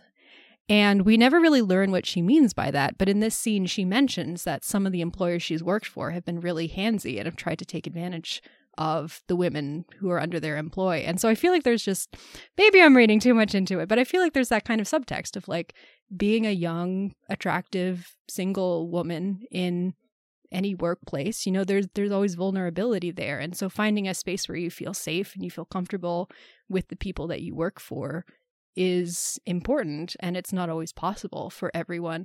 And so I feel like, yeah, again, maybe I'm reading this into it, but I feel like that's kind of going into where Clara is coming from throughout this this film. Is like part of her backstory may have been working in a situation where she was, you know, maybe treated not well, and she's trying to escape that and trying to find a better situation. So yeah, I don't know if you picked up on that at all. I might be reading too much into it, but anyway, I think I was too confused to pick up on that. Yeah.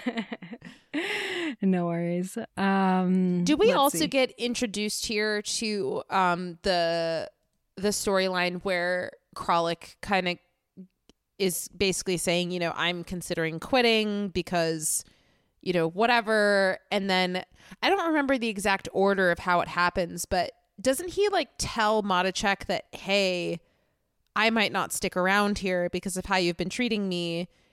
And then is it like the next day or something that Matichek is like, it might not be a good fit? What's the order of that? I don't remember. Yeah, it's a little bit, it is kind of in this extended argument that happens where they kind of talk and then other things happen and then they come back and talk a bit more, but it is all the same day. So yeah, Kralik has been saying, telling Pirovich, like, I don't know how much more I can put up with this. Same day before they go on the date. Correct. It's all okay. Gotcha.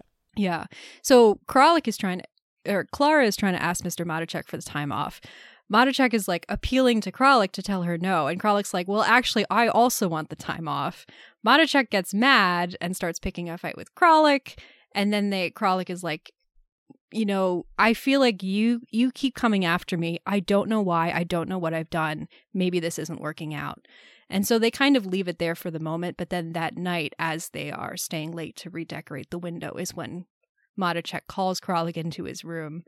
his office. And Kralik is like, poor guy. Right. He 'Cause thinks that like that's when Kralik starts talking about, oh my gosh, I'm supposed to go on this date with this woman, and she thinks I have this career and now I don't have a job. Yeah. Okay. So that night Matichek fires Kralik, and he's not like mean about it. He writes gives him a really his severance. beautiful letter of recommendation.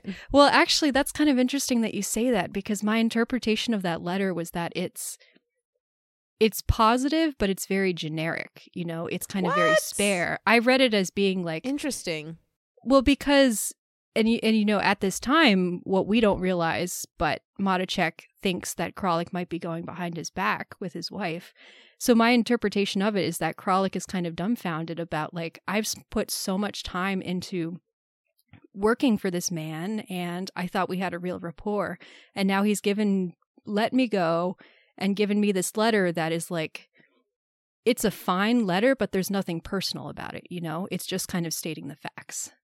That's not how I read it at all, but that's okay. Yeah, well, I kind of interpreted it as similar to Miranda's letter for Andy in at the end of Divorce Prada, where it's like, if you don't hire me, then you're an idiot, sort of thing. I don't know. It felt very touching and personal to me, because he was like, he's worked here for this many years since he was a young lad, and I've seen him grow, and he's the best I've had, and I don't know. It felt very personal to me. Yeah. But I should rewatch that scene.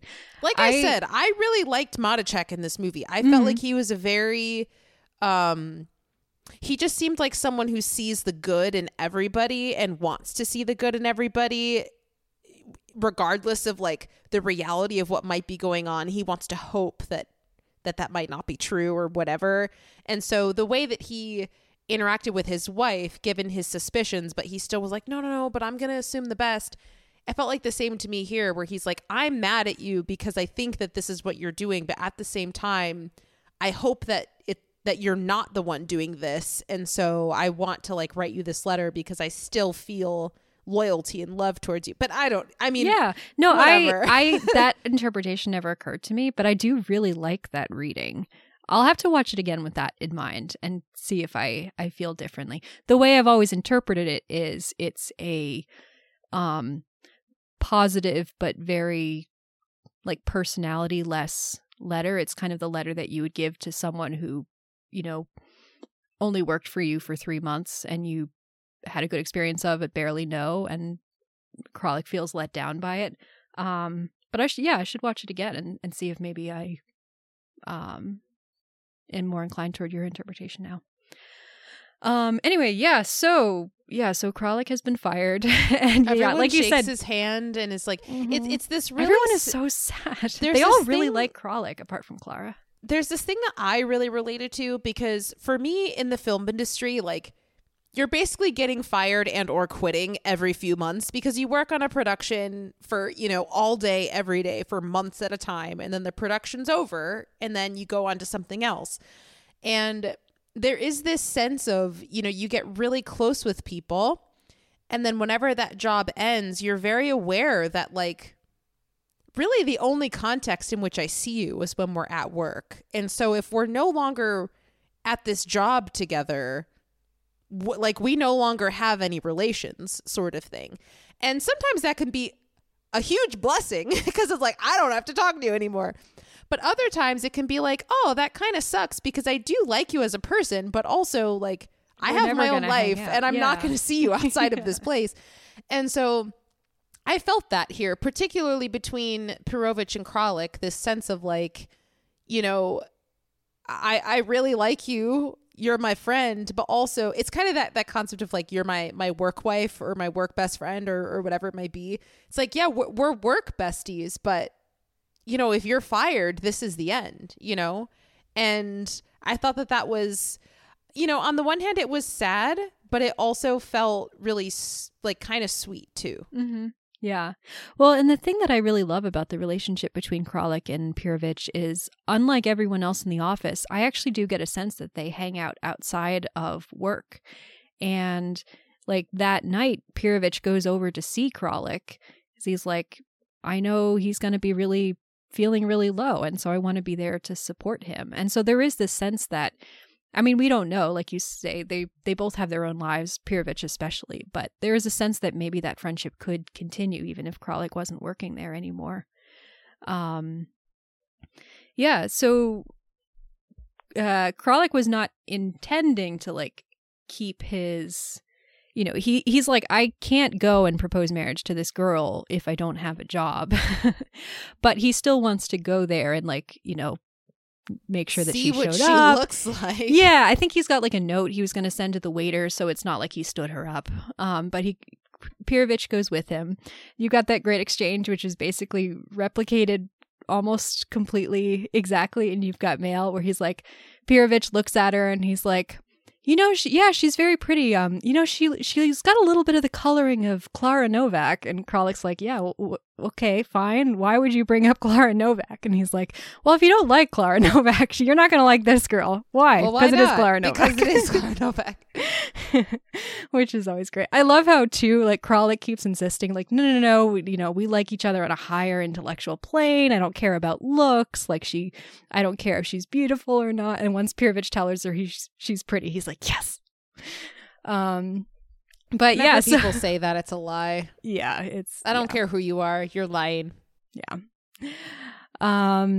But yeah, Kralik is like flabbergasted, understandably. He at first was like kind of intending to just walk out and not do anything, but then he does. He's well, like, actually, I'm intrigued. Yeah. So he goes in and, you know, there's this great scene where like, you know, because they have arranged to, I think, which is the same in You've Got Mail, they're going to identify each other with like a flower. Like Clara puts it in a book and he's supposed to wear it on his lapel. And this waiter comes up and is telling her all these stories about how, we like get people all the time doing that. Like we had a really great one last week, but then we had a bad one the week before where the guy took one look at the girl and went away and like, oh, don't worry about it though. She's like getting so stressed out. It's like, oh my gosh, is he going to show up? But yeah, so Kralik comes in, and of course she doesn't realize that he's her pen pal, and so immediately starts sniping at him, and he's sniping at her. There's that whole exchange that we quoted at the beginning where she's like, I would find in you like a cigarette lighter that doesn't work, and he's like, oh wow, that's beautifully expressed, and also very mean. Very mean. She like he mentions that there's been this rumor going around that he's bow-legged and he's really offended about. He tells her that she's going to be an old maid, and she calls him a little insignificant clerk, which you can tell really hits home for him. Like he really feels that. Can I just say, this was a particular moment where I was like, I really wish that I had seen more of their relationship over the last 6 months. Both on a romantic level in terms of writing the letters back and forth, but also as coworkers of how they dislike each other. Because I feel like this moment would have carried so much more weight in the sense of like, I'm really seeing the conflict here between they really have this beautiful, deep connection on this one side of things. But on the other side of things, they hate each other. And so because of that, these are like these two really like interesting paradox to be trying to, you know, figure out, and how are they going to come together. Yeah. But because we have basically no backstory to either of these dynamics other than here we are and here are the dynamics, I felt like I was trying to conjure up the emotions in the moment that I was supposed to be feeling, but I wasn't actually feeling them. Yeah. Well, and toward the end of the movie, actually, we get some backstory on what this dynamic is and why it developed. The reason why they've been at each other's throats for so long, and that's why I don't want it to be backstory though. Well, like, no, I mean, I want to see it happening. Yeah, I don't want it to be like, let's talk about this thing that happened. It's like, well, I want to see it happen. So okay, yeah. No, I understand. Like I said, I feel like part of that is the sort of old movie and more theatrical storytelling conventions versus more modern storytelling conventions. Is this idea like that we need to see things on screen as opposed to having things told to us, or as opposed to kind of having to wait for information to be doled out in these particular ways. And I think, again, this is why this movie does reward rewatches, because, yeah, there are a lot of things. I totally agree with you. I would love to see some scenes from those 6 months of their dynamic and what goes on. But, as I've rewatched it many times over the years, I can kind of fill in with my imagination. Oh, I know this is why they have this dynamic the way that they do. Here's how it could have developed. And then the important thing is we're picking up the story at the inflection point where it's going to start changing and morphing. But yeah, I don't disagree with you at all. If anything, this movie made me really want to rewatch You've Got Mail, because I finished this movie and I was like, yeah, I mean, cute romance, but like it wasn't complete. There was a lot missing from this story. And I feel like if You've Got Mail does take the romantic side of this and kind of go all in on that, there's potential that I would like it. Mm-hmm. I have seen that movie probably once on cable by chance when I was like 12. So maybe I would hate it. I don't know. Maybe we'll go too far into Cheesetown. I would be very curious to hear what you think of it. I mean, my sense is that you probably wouldn't like it, but I would be very curious. Even if you don't like it, I'd be very curious to hear your thoughts on it. Yeah, it could very easily be in Cheesetown for me. But, this movie made me want to rewatch this movie, but also rewatch that movie. So yeah, I guess in that sense, it's a win. Yeah, I definitely want to rewatch You've Got Mail. And You've Got Mail, Nora Ephron, New York, kind of fall to winter type movie. It's another movie that takes place over quite a long period of time. Very When Harry Met Sally vibes. So anyway, yeah, so they've been squabbling and they kind of just say really incredibly mean things to each other, and then Kralik leaves. But while all of this is happening, also, which is very important, as everyone has left, Mr. Matichak back at the office gets this detective comes over and tells him, like, kind of explains to us, Mr. Matichak had received this anonymous letter that told him one of his employees was sleeping with his wife. And he's like, yeah, I've been following your wife and I can confirm that it's true. But the employee that she's been sleeping with is Mr. Vadash, which is... Don't know what she sees in him, but that's no idea. No idea whatsoever. But yeah, clearly this information is really surprising to Mr. Matichak because he had thought that it was Kralik. And there's this really beautifully melancholy scene. Which honestly is like a compliment to Kralik, because it's kind of like he doesn't You're even so hot. Like, I just assumed that my wife would be. Yeah, he's like, what? What does she see in him? That guy? That guy? By the way, have you ever heard the story about how on the set of the Philadelphia Story, basically every single person in the cast, male and female alike, were all in love with Jimmy Stewart and trying to sleep with him? Really? He's just so charismatic. Yeah. That's so interesting. With all the people in that movie, Jimmy Stewart would not be the one out of that cast that I'd be like pining after, but that's also because I'm me and I fucking love Katharine Hepburn. I was going to say, are you a Katharine Hepburn stan? Oh, yes. Oh, yes. Yeah. Even before I knew, I knew. Mm-hmm. Yes, she's great. Yeah.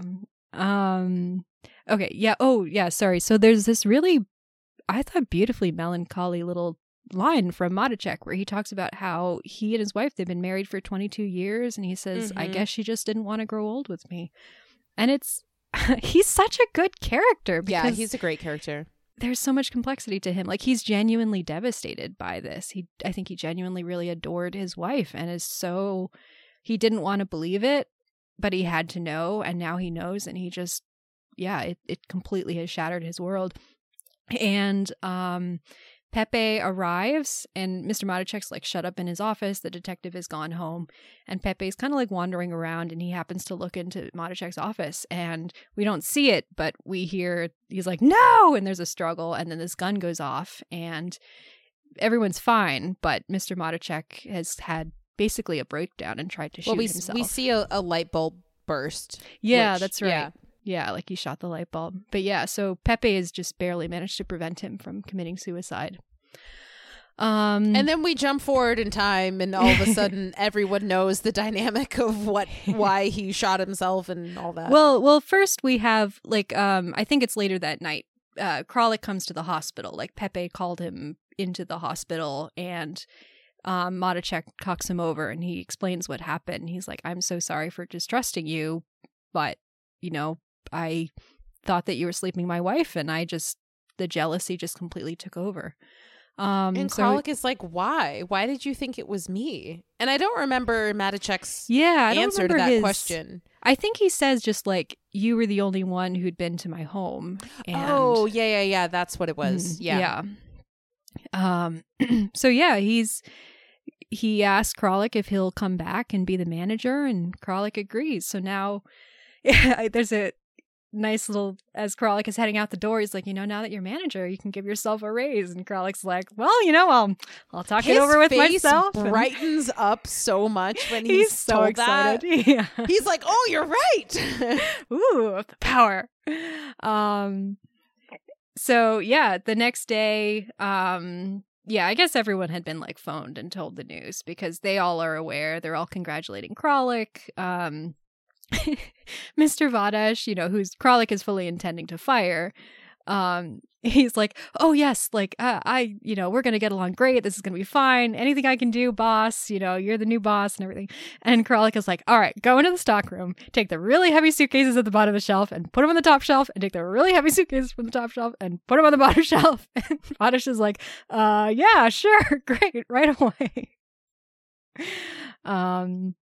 Yeah, so Pepe has like his little moment of triumph over Mr. Matichek because she calls and he's like, oh, I forgot to deliver that perfume bottle to you? Well, you're never gonna get it. Ha ha ha. It basically tells her where to stick it. But that's what I mean by kind of, you know, again, something happening where we don't actually see it happening. I'm like, oh, okay, so clearly they know that she's cheating on him. I never saw Peppy get that information, but apparently he knows. So there we go.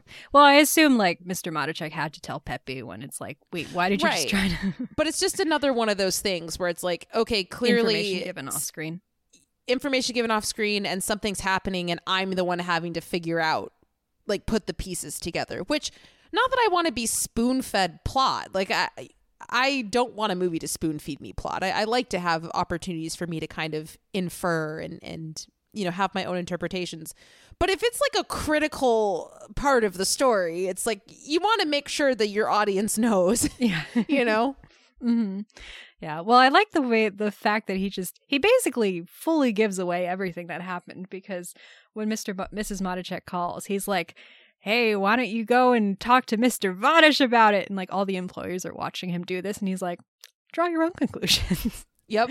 So yeah, basically spilling everyone the business. So Kralik fires Vadesh by pushing him into the musical cigar boxes, and they all just start playing this song that in the beginning everyone was like, these boxes are dumb because this song is annoying and you're gonna hear it over and over. That apparently Mr. Matichek went and bought 1 million of them. Yeah.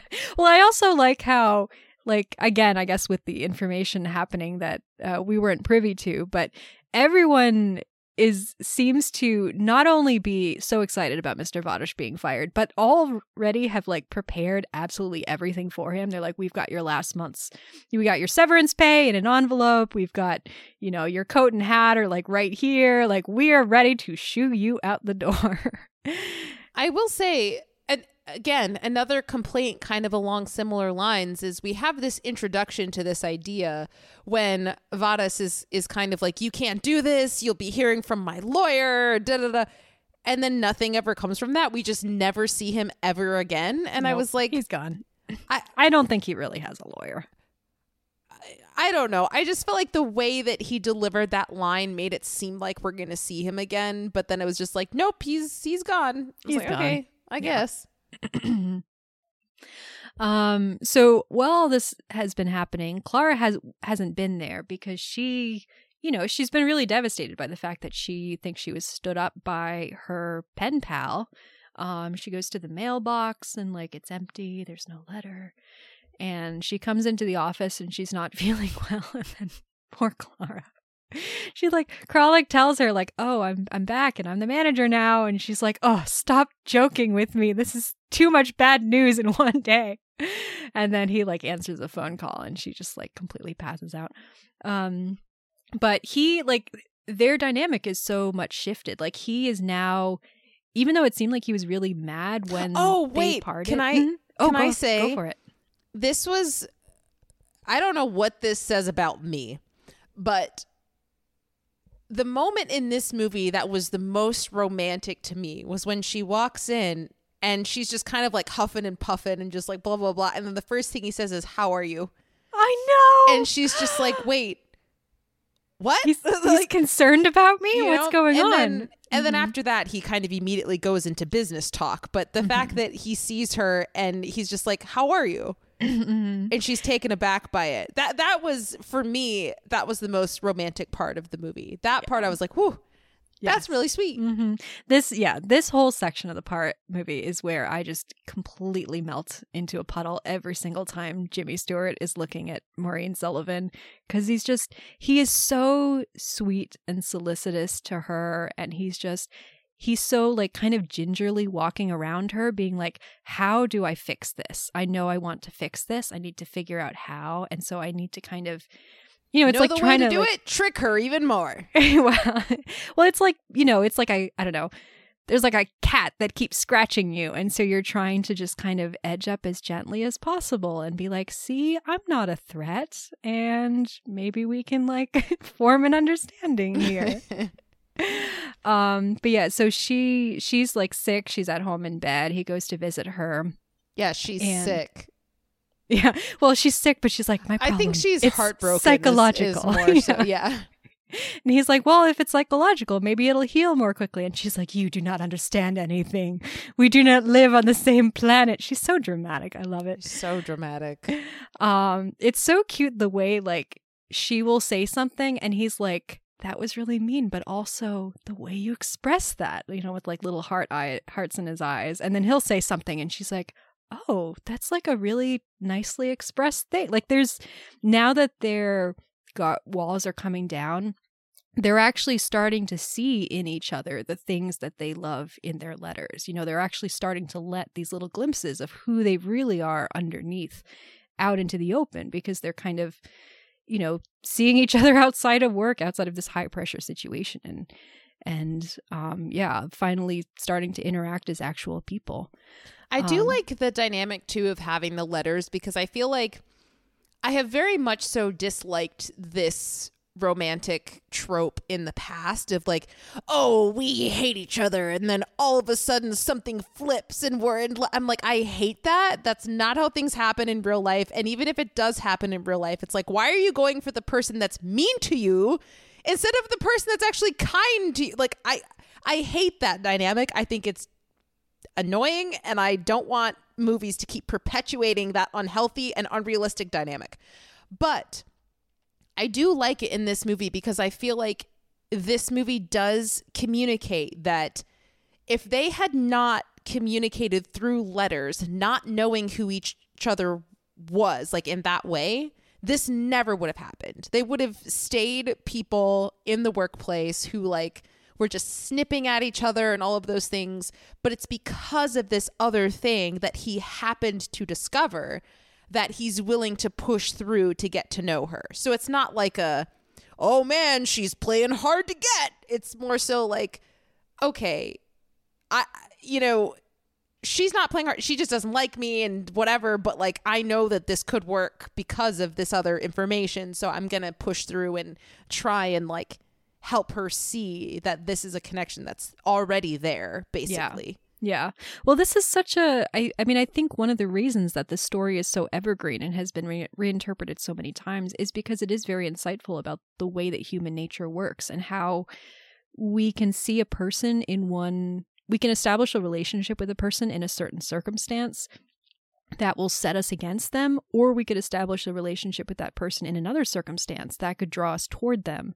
And sometimes it's the circumstances that cause us to be at odds with each other rather than who we are deep down as human beings. And if there's a way to strip back those things that were keeping us apart, we could actually, maybe given the circumstances fall in love, or even just, form a friendship, like have a really meaningful connection with that person that is due to who we are as human beings, due to our minds, our souls, our hearts, rather than due to the circumstances.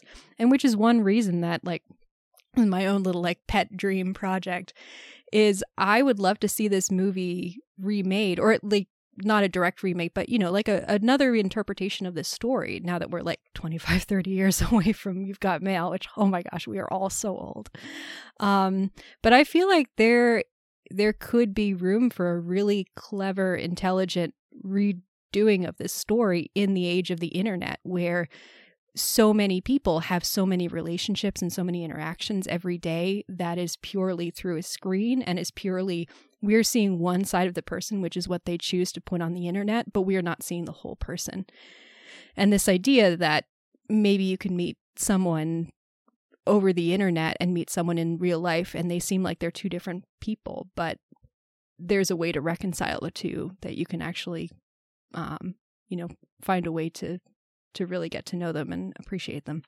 I don't know. Geneva, I can't wait until the day, assuming this happens, I cannot wait until the day that you and I both find our people and we can reflect on what is the journey of how we actually got here. Because I feel like you and I both, you probably more so than me, but you and I both have these ideas of like what we would like that process to look like versus the reality of how that might actually play out. I feel like that'll be a fun conversation if and when that day comes. Yeah. Could be our very own When Harry Met Sally. Yeah. I mean, I don't even want to talk. I mean, I've talked about my relationship with When Harry Met Sally, right? Mm-hmm. Yeah. No, yeah, we did a whole episode on it. But my relationship to like the concept of that movie. Oh, I assume you did, but I can't remember off the top of my head now. Yeah, I'm convinced that is the movie that kept me straight for so long. Oh, that's right. Yeah, I do remember you talking about this. Aside from like so many other dynamics of like religion and culture and society. Well, but in just your like, case, it would be well, these guys that I'm friends with, like someday something will change. It's like, I just have to wait it out.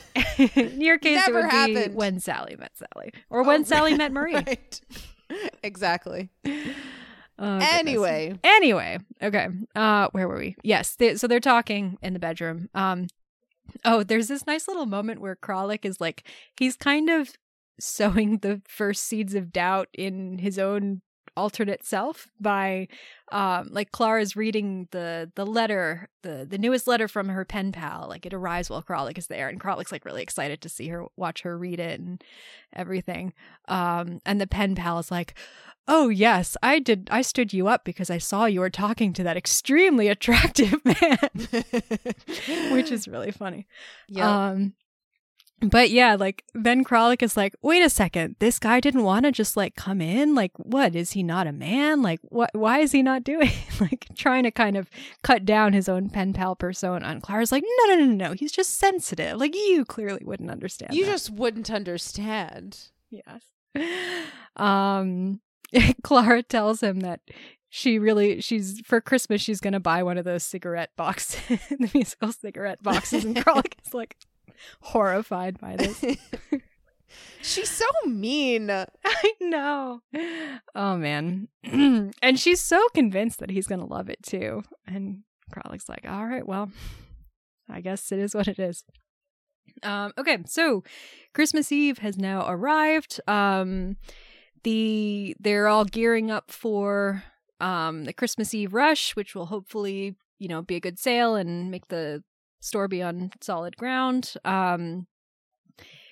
Let's see what happens. So yeah, it's just like, it's a really busy sale, and Mr. Matichek comes back and he's like watching from the outside, and he's all, he's doing a lot better. He's really happy to see how well the shop is bustling on. There's a really funny moment where he tries to sell something, and they're like, well, you would know, Mr. Matichek. He tries to scam this customer into going into the store. He's like, oh, I can't see the prices without my glasses. Like, what is the price? And she gives it to him, and he's like, oh man, that's such a good price. How does Matichek and Company do it? And she's like, well, seeing as you're Mr. Matichek, if you don't know, I don't know who would. Yep. It's very great. But yeah, so they have a really great Christmas sale, and Matichek gives all the employees this speech. He thanks them for their work. He kind of has this moment where he's like, this store is my home. Like, this is the place where I spend most of my life. Like, it's kind of super I love depressing. this character so much. Yeah, it's kind of like sweet, but also really depressing because Makes me think about life in a way that I don't want to think about it. Mhm. Like, how much of my life do I spend at work. working that I could be spending doing something else? Or how much time do I spend stressing about how I need to work? Yeah. He gives out bonuses to everyone, and so there's a new errand boy that Pepe has hired called Rudy. Matichek gives Rudy some cash, and then Pepe, like, he kind of looks at it, and then he's like, too much. Like, Pepe in, like, I'm a clerk now, I've been promoted, I'm an adult, and he's trying to act all, like, grown up and stern. It's just very funny to me. So everyone's kind of breaking up to go home for dinner. And Matichek, and this is the part of the movie that This really is the hits sweetest me hard. part of the whole movie. I don't even know if it's sweet. It's like, I don't know. It's really sad, honestly. It is. It's very like, bittersweet. I don't know. I feel like, to me, it really hit hard because I've been Mr. Matichek many times where it's been like, you know, something significant is happening and I don't want to spend it by myself, but I also don't want to, like, force myself on other people. And so I kind of drop little hints and people are like, oh yeah, my life's great. And I'm like, awesome. Hello. you know? It was that And- classic, like, this is what it's like to be a single person away from family over a holiday where it seems like everyone else in your life has plans and you don't. And so you're trying to figure out if you can kind of insinuate yourself into someone else's plans, or should I just make time being by myself? How do I make it special? Is there someone that I can reach out to? And yeah, it's like, it's kind of lonely and kind of sad, but also very sweet. So he tries to invite Kralik to Christmas dinner, but Kralik's like, oh, I've got plans already. And he's like, no, don't worry about it. Don't worry about it. I just wanted to make sure that you had plans, which is very sweet. Yeah. And he's kind of asking the other employees about their plans. And they're like, oh yeah, my family's coming over. I'm going to go see my girlfriend. I'm going to do this. I'm going to do that. But finally he talks to Rudy, the new little errand boy who's just a teenager. And he learns that Rudy is all alone in the city. His family don't actually live in Budapest. And so he's like, Rudy, would you like to come home with me? And we will get like a huge goose and we'll get some apple pie and we're going to get some, all the stuffing and all the trimmings and everything. And little Rudy's like, oh my gosh, this is the greatest thing ever. And it's just so sweet. The two of them, like, kind of, being alone in this city and being able to have this little connection with each other. Yeah. I thought it was really cute how, Matichek would say one thing and then for Rudy that was like enough. So he was like, yeah, of course. And then he says something else and he's like, oh my gosh, yes. And then he keeps going and going. He's like, of course I'm coming over. It's really sweet. It's so sweet. Honestly, that was the happy ending I wanted. If the movie had just ended right there, I would have been like, okay, we're good. Yeah. Yeah. But yeah, so everyone else has gone home. Klara is wrapping up her present, which Pirovich managed to wheedle things around so that she's going to give her pen pal a wallet rather than the musical cigarette box. Pirovich being such a good friend to Kralik. But yeah, so she's wrapping that up. Kralik shows her like, oh, I got this necklace for my girlfriend. Why don't you try it on? I want to see what it looks like on a woman. Honestly, that necklace is kind of ugly, but it's really ugly. Yeah. Glad I'm not alone in that. And isn't there a part where she's like, are those diamonds? I'm like, I didn't see any diamonds in there, babe. Like, that just looks like something plastic that was spray painted to kind of look like metal. She goes, are those real diamonds? And he goes, pretty near. And I'm like, wait, are they or aren't they? No, that means no. Yeah. But anyway, yeah. So it's like, they're friendly toward each other now, and they start talking like, kind of getting into real stuff. And Klara admits that when she first started working at the shop plus months ago, she actually developed a big crush on him. And she tried to get him to notice her, but her method of trying to get him to notice her was to basically just treat him really poorly. And of course that backfired, and then basically led to the situation that they've been in the last 6 months, where they're just constantly fighting. And Kralik it's really funny. Kralik is like telling Clara, well, you know, you're going to get engaged now. And oh, by the way, your fiance came to see me the other day. And so What's I met his him name? and I talked to him. Like Club Leg or something.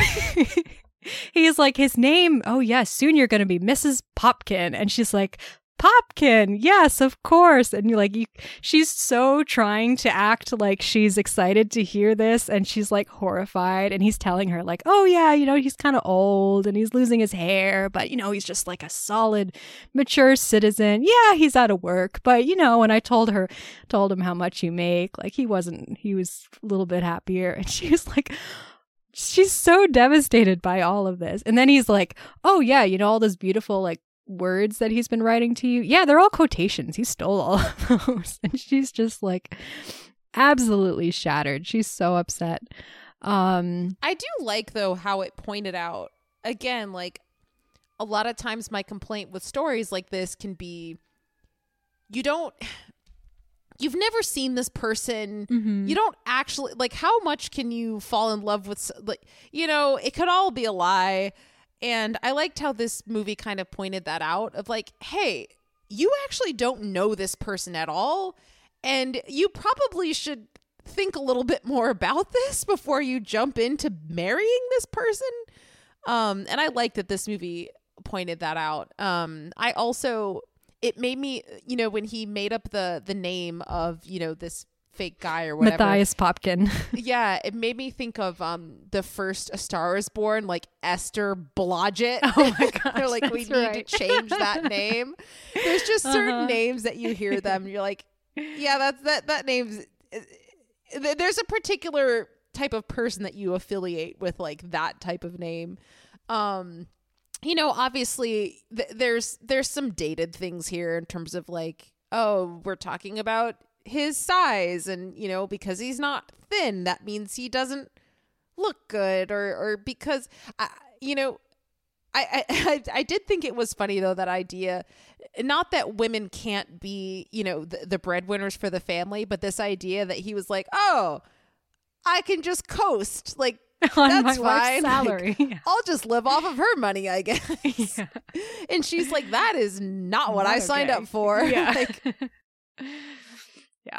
Yeah, this whole section, or this idea in You've Got Mail, is really expanded to a whole section of the movie. Like Tom Hanks and Meg Ryan, there's a large period of time, not a large, I should say, but you know, it's like kind of a montage of scenes in which they're going out and doing stuff together, and they're talking about, you know, who Tom Hanks's email persona, which Meg Ryan does not realize is Tom Hanks, but he's kind of like gently poking it down and being like, yeah, well, you know, what is his handle? Like, you know, what does this mean? Like, maybe he's in prison. He was in prison. Like, maybe he's like, maybe he's in the mafia. Like, just trying to kind of gently push her away to this, you know, really idealized picture that she's built, which is the same for Clara. You know, there's this really idealized picture that she's built of who this person is, to no, actually, that person can't possibly be real, but there is a real person in front of you who is that, but is also more, and who really loves you. And you just need to,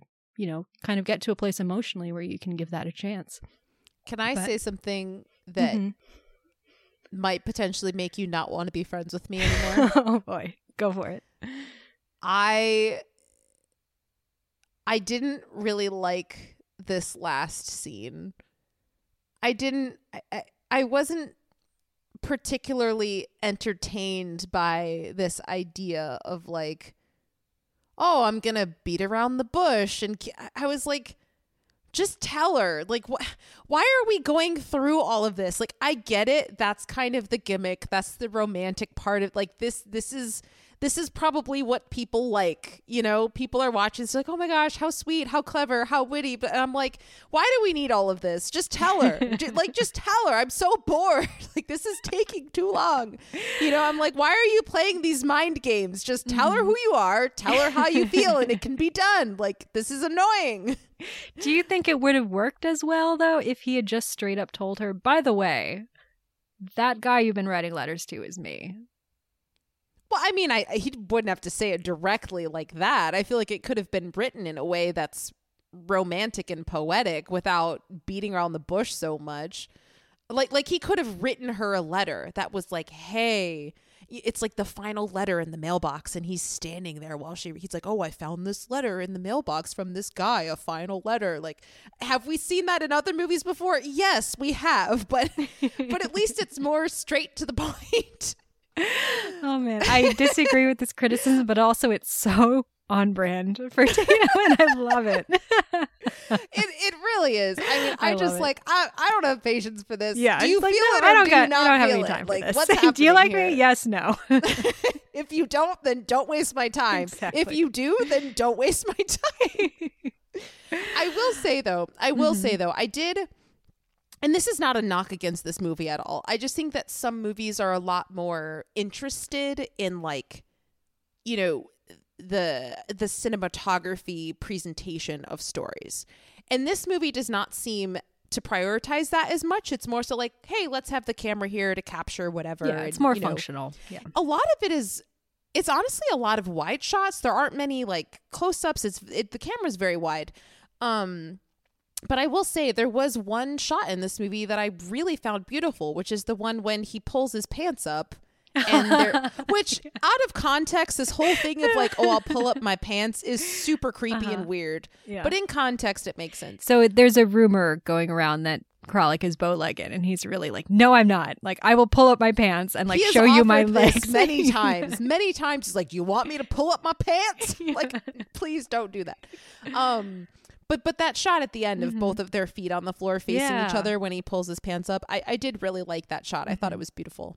Yeah. And there's that gorgeous shot too where, so, you know, I should say, so after completely puncturing her vision of who this letter writer is, Kralik admits, like, he basically is like, I really wish it could be me. I wish we could be together. And she's like, no. And then he starts quoting from the letters. And then she realizes, oh, it is you. And she takes a minute. And there's this really beautiful shot of her face as she's kind of like going through all of these emotions. And he's like, how do you feel? And she's like, psychologically, I'm very mixed up. But personally, I feel fine. But yeah, and then she asks him to like, she's like, before we do this, can you please prove to me once and for all that you're not bow-legged? And he's like, okay. So he pulls up his pants and he's not bow-legged. And then they kiss, and then that's the end. So when they kissed, I gave an exasperated sigh. I was like, ugh, okay. All right, we had to get to it. It's very sweet. We knew it was coming, but we knew it was coming. Yeah. These old movie kisses can just be so dramatic that I'm like, all right. I know. Okay.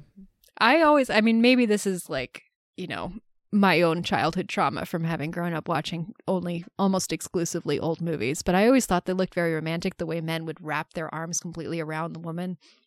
And then when I grew up and found out that that's not really how people kiss, I was like, oh, that seems less exciting somehow. That would be horrifying. I'd be like, excuse me, you're really like, this is kind of aggressive. Calm down. This is our first kiss and you won't let me go. Oh, anyway. Yeah, so that's Shop Around the Corner. I need to watch it again. I really, really would like to watch this movie again. Yeah. Please do. I mean, you know, give it some time, but like maybe could be a next Christmas revisit.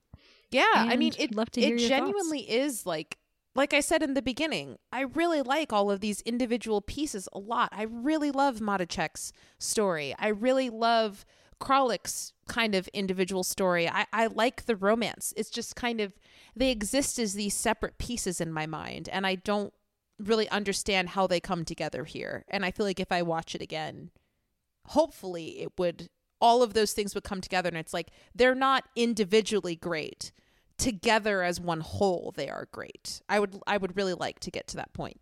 Yeah. All right. Well, do you have any more thoughts on the movie overall? I think I've pretty much touched on everything from my notes, everything that I wanted to say. I think so too. Yeah. Okay. Great. All right. So in terms of awards, so this movie was not nominated for any Oscars, although it has, very much grown in estimation.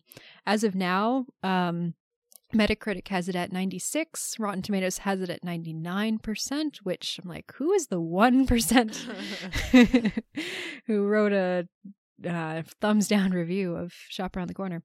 I found a couple of, I kind of couldn't decide which review I actually wanted to go for. And now let me look, because I've got like 4, but I don't want to read that many. So let me.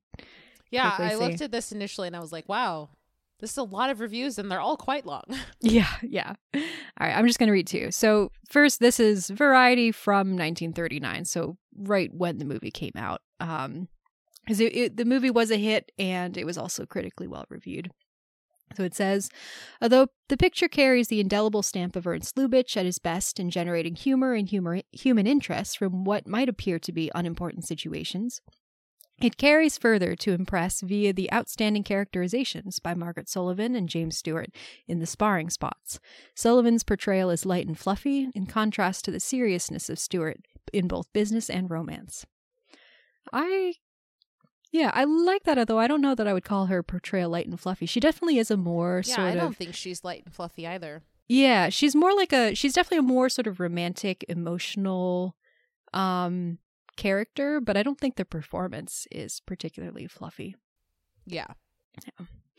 And then the other one, so this is a quote that was like on the Wikipedia page for this movie, and I was like, I don't want to just pull something from Wikipedia, but then I was like, actually, I really like this quote, so I'm just gonna read it. So this is by a film critic named David Thompson. He says, "The Shop Around the Corner is among the greatest of films. This is a love story about a couple too much in love with love to fall tidily into each other's arms. Although it all works out finally, a mystery is left, plus the fear of how easily good people can miss their chances. Beautifully written by Lubitsch's favorite writer, Samson Raphaelson, Shop Around the Corner is a treasury of hopes and anxieties based in the desperate faces of Stewart and Sullivan. It is a comedy so good it frightens us for them. The cafe conversation may be the best meeting in American film. The shot of Sullivan's gloved hand and her ruined face, searching an empty mailbox for a letter, is one of the most fragile moments in film. For an instant, the ravishing Sullivan looks old and ill, touched by loss." So, yeah, I just liked how that gets at kind of the, like he says, the hopes and anxieties and the kind of edge of desperation and kind of moments of fragility and potential loss that are in this film, which is, again, one of the things that I think elevates it from just being kind of a comedy with nothing to say to something that's a little bit deeper.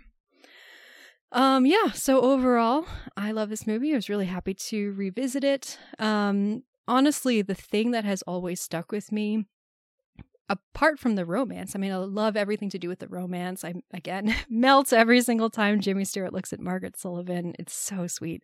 But the thing that has always stuck with me is that last scene with Mr. Vodacek, where he's trying to find someone to spend Christmas with, and he finally manages to find it in Rudy, the little stock boy who's just started there. I find that to be such a beautiful and moving little moment in a movie that is kind of unexpectedly moving and unexpectedly melancholic in a really beautiful way. So yeah, that's my thoughts on this movie. What about you? I'm going to take away that same scene too, aside from, me feeling like I want to watch this again. But I found that scene to be very powerful. And I also really liked the balance of, another thing that can really bother me about romance movies is that I feel like they can glorify romantic relationships above any other type of relationship.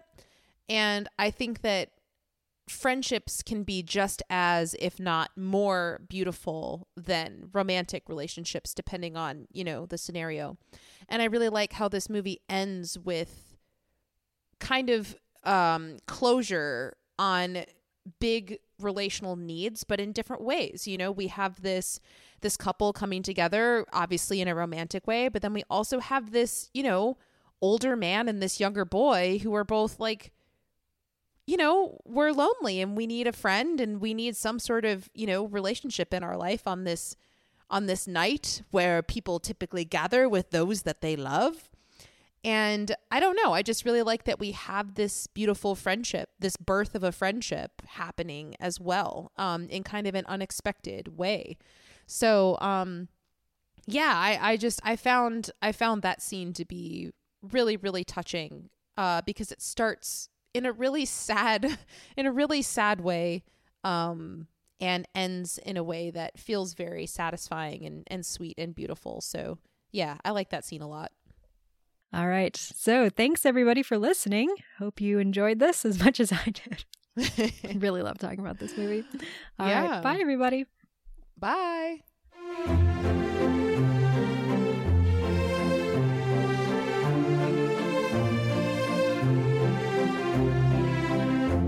Thanks for listening. If you want to get in touch with us, you can email us at yourpickpod@gmail.com.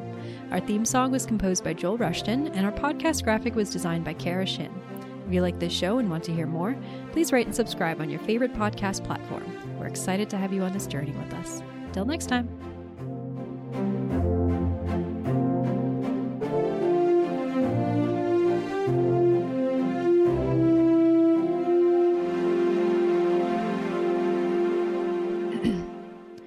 There are a lot of things you don't know. Sorry.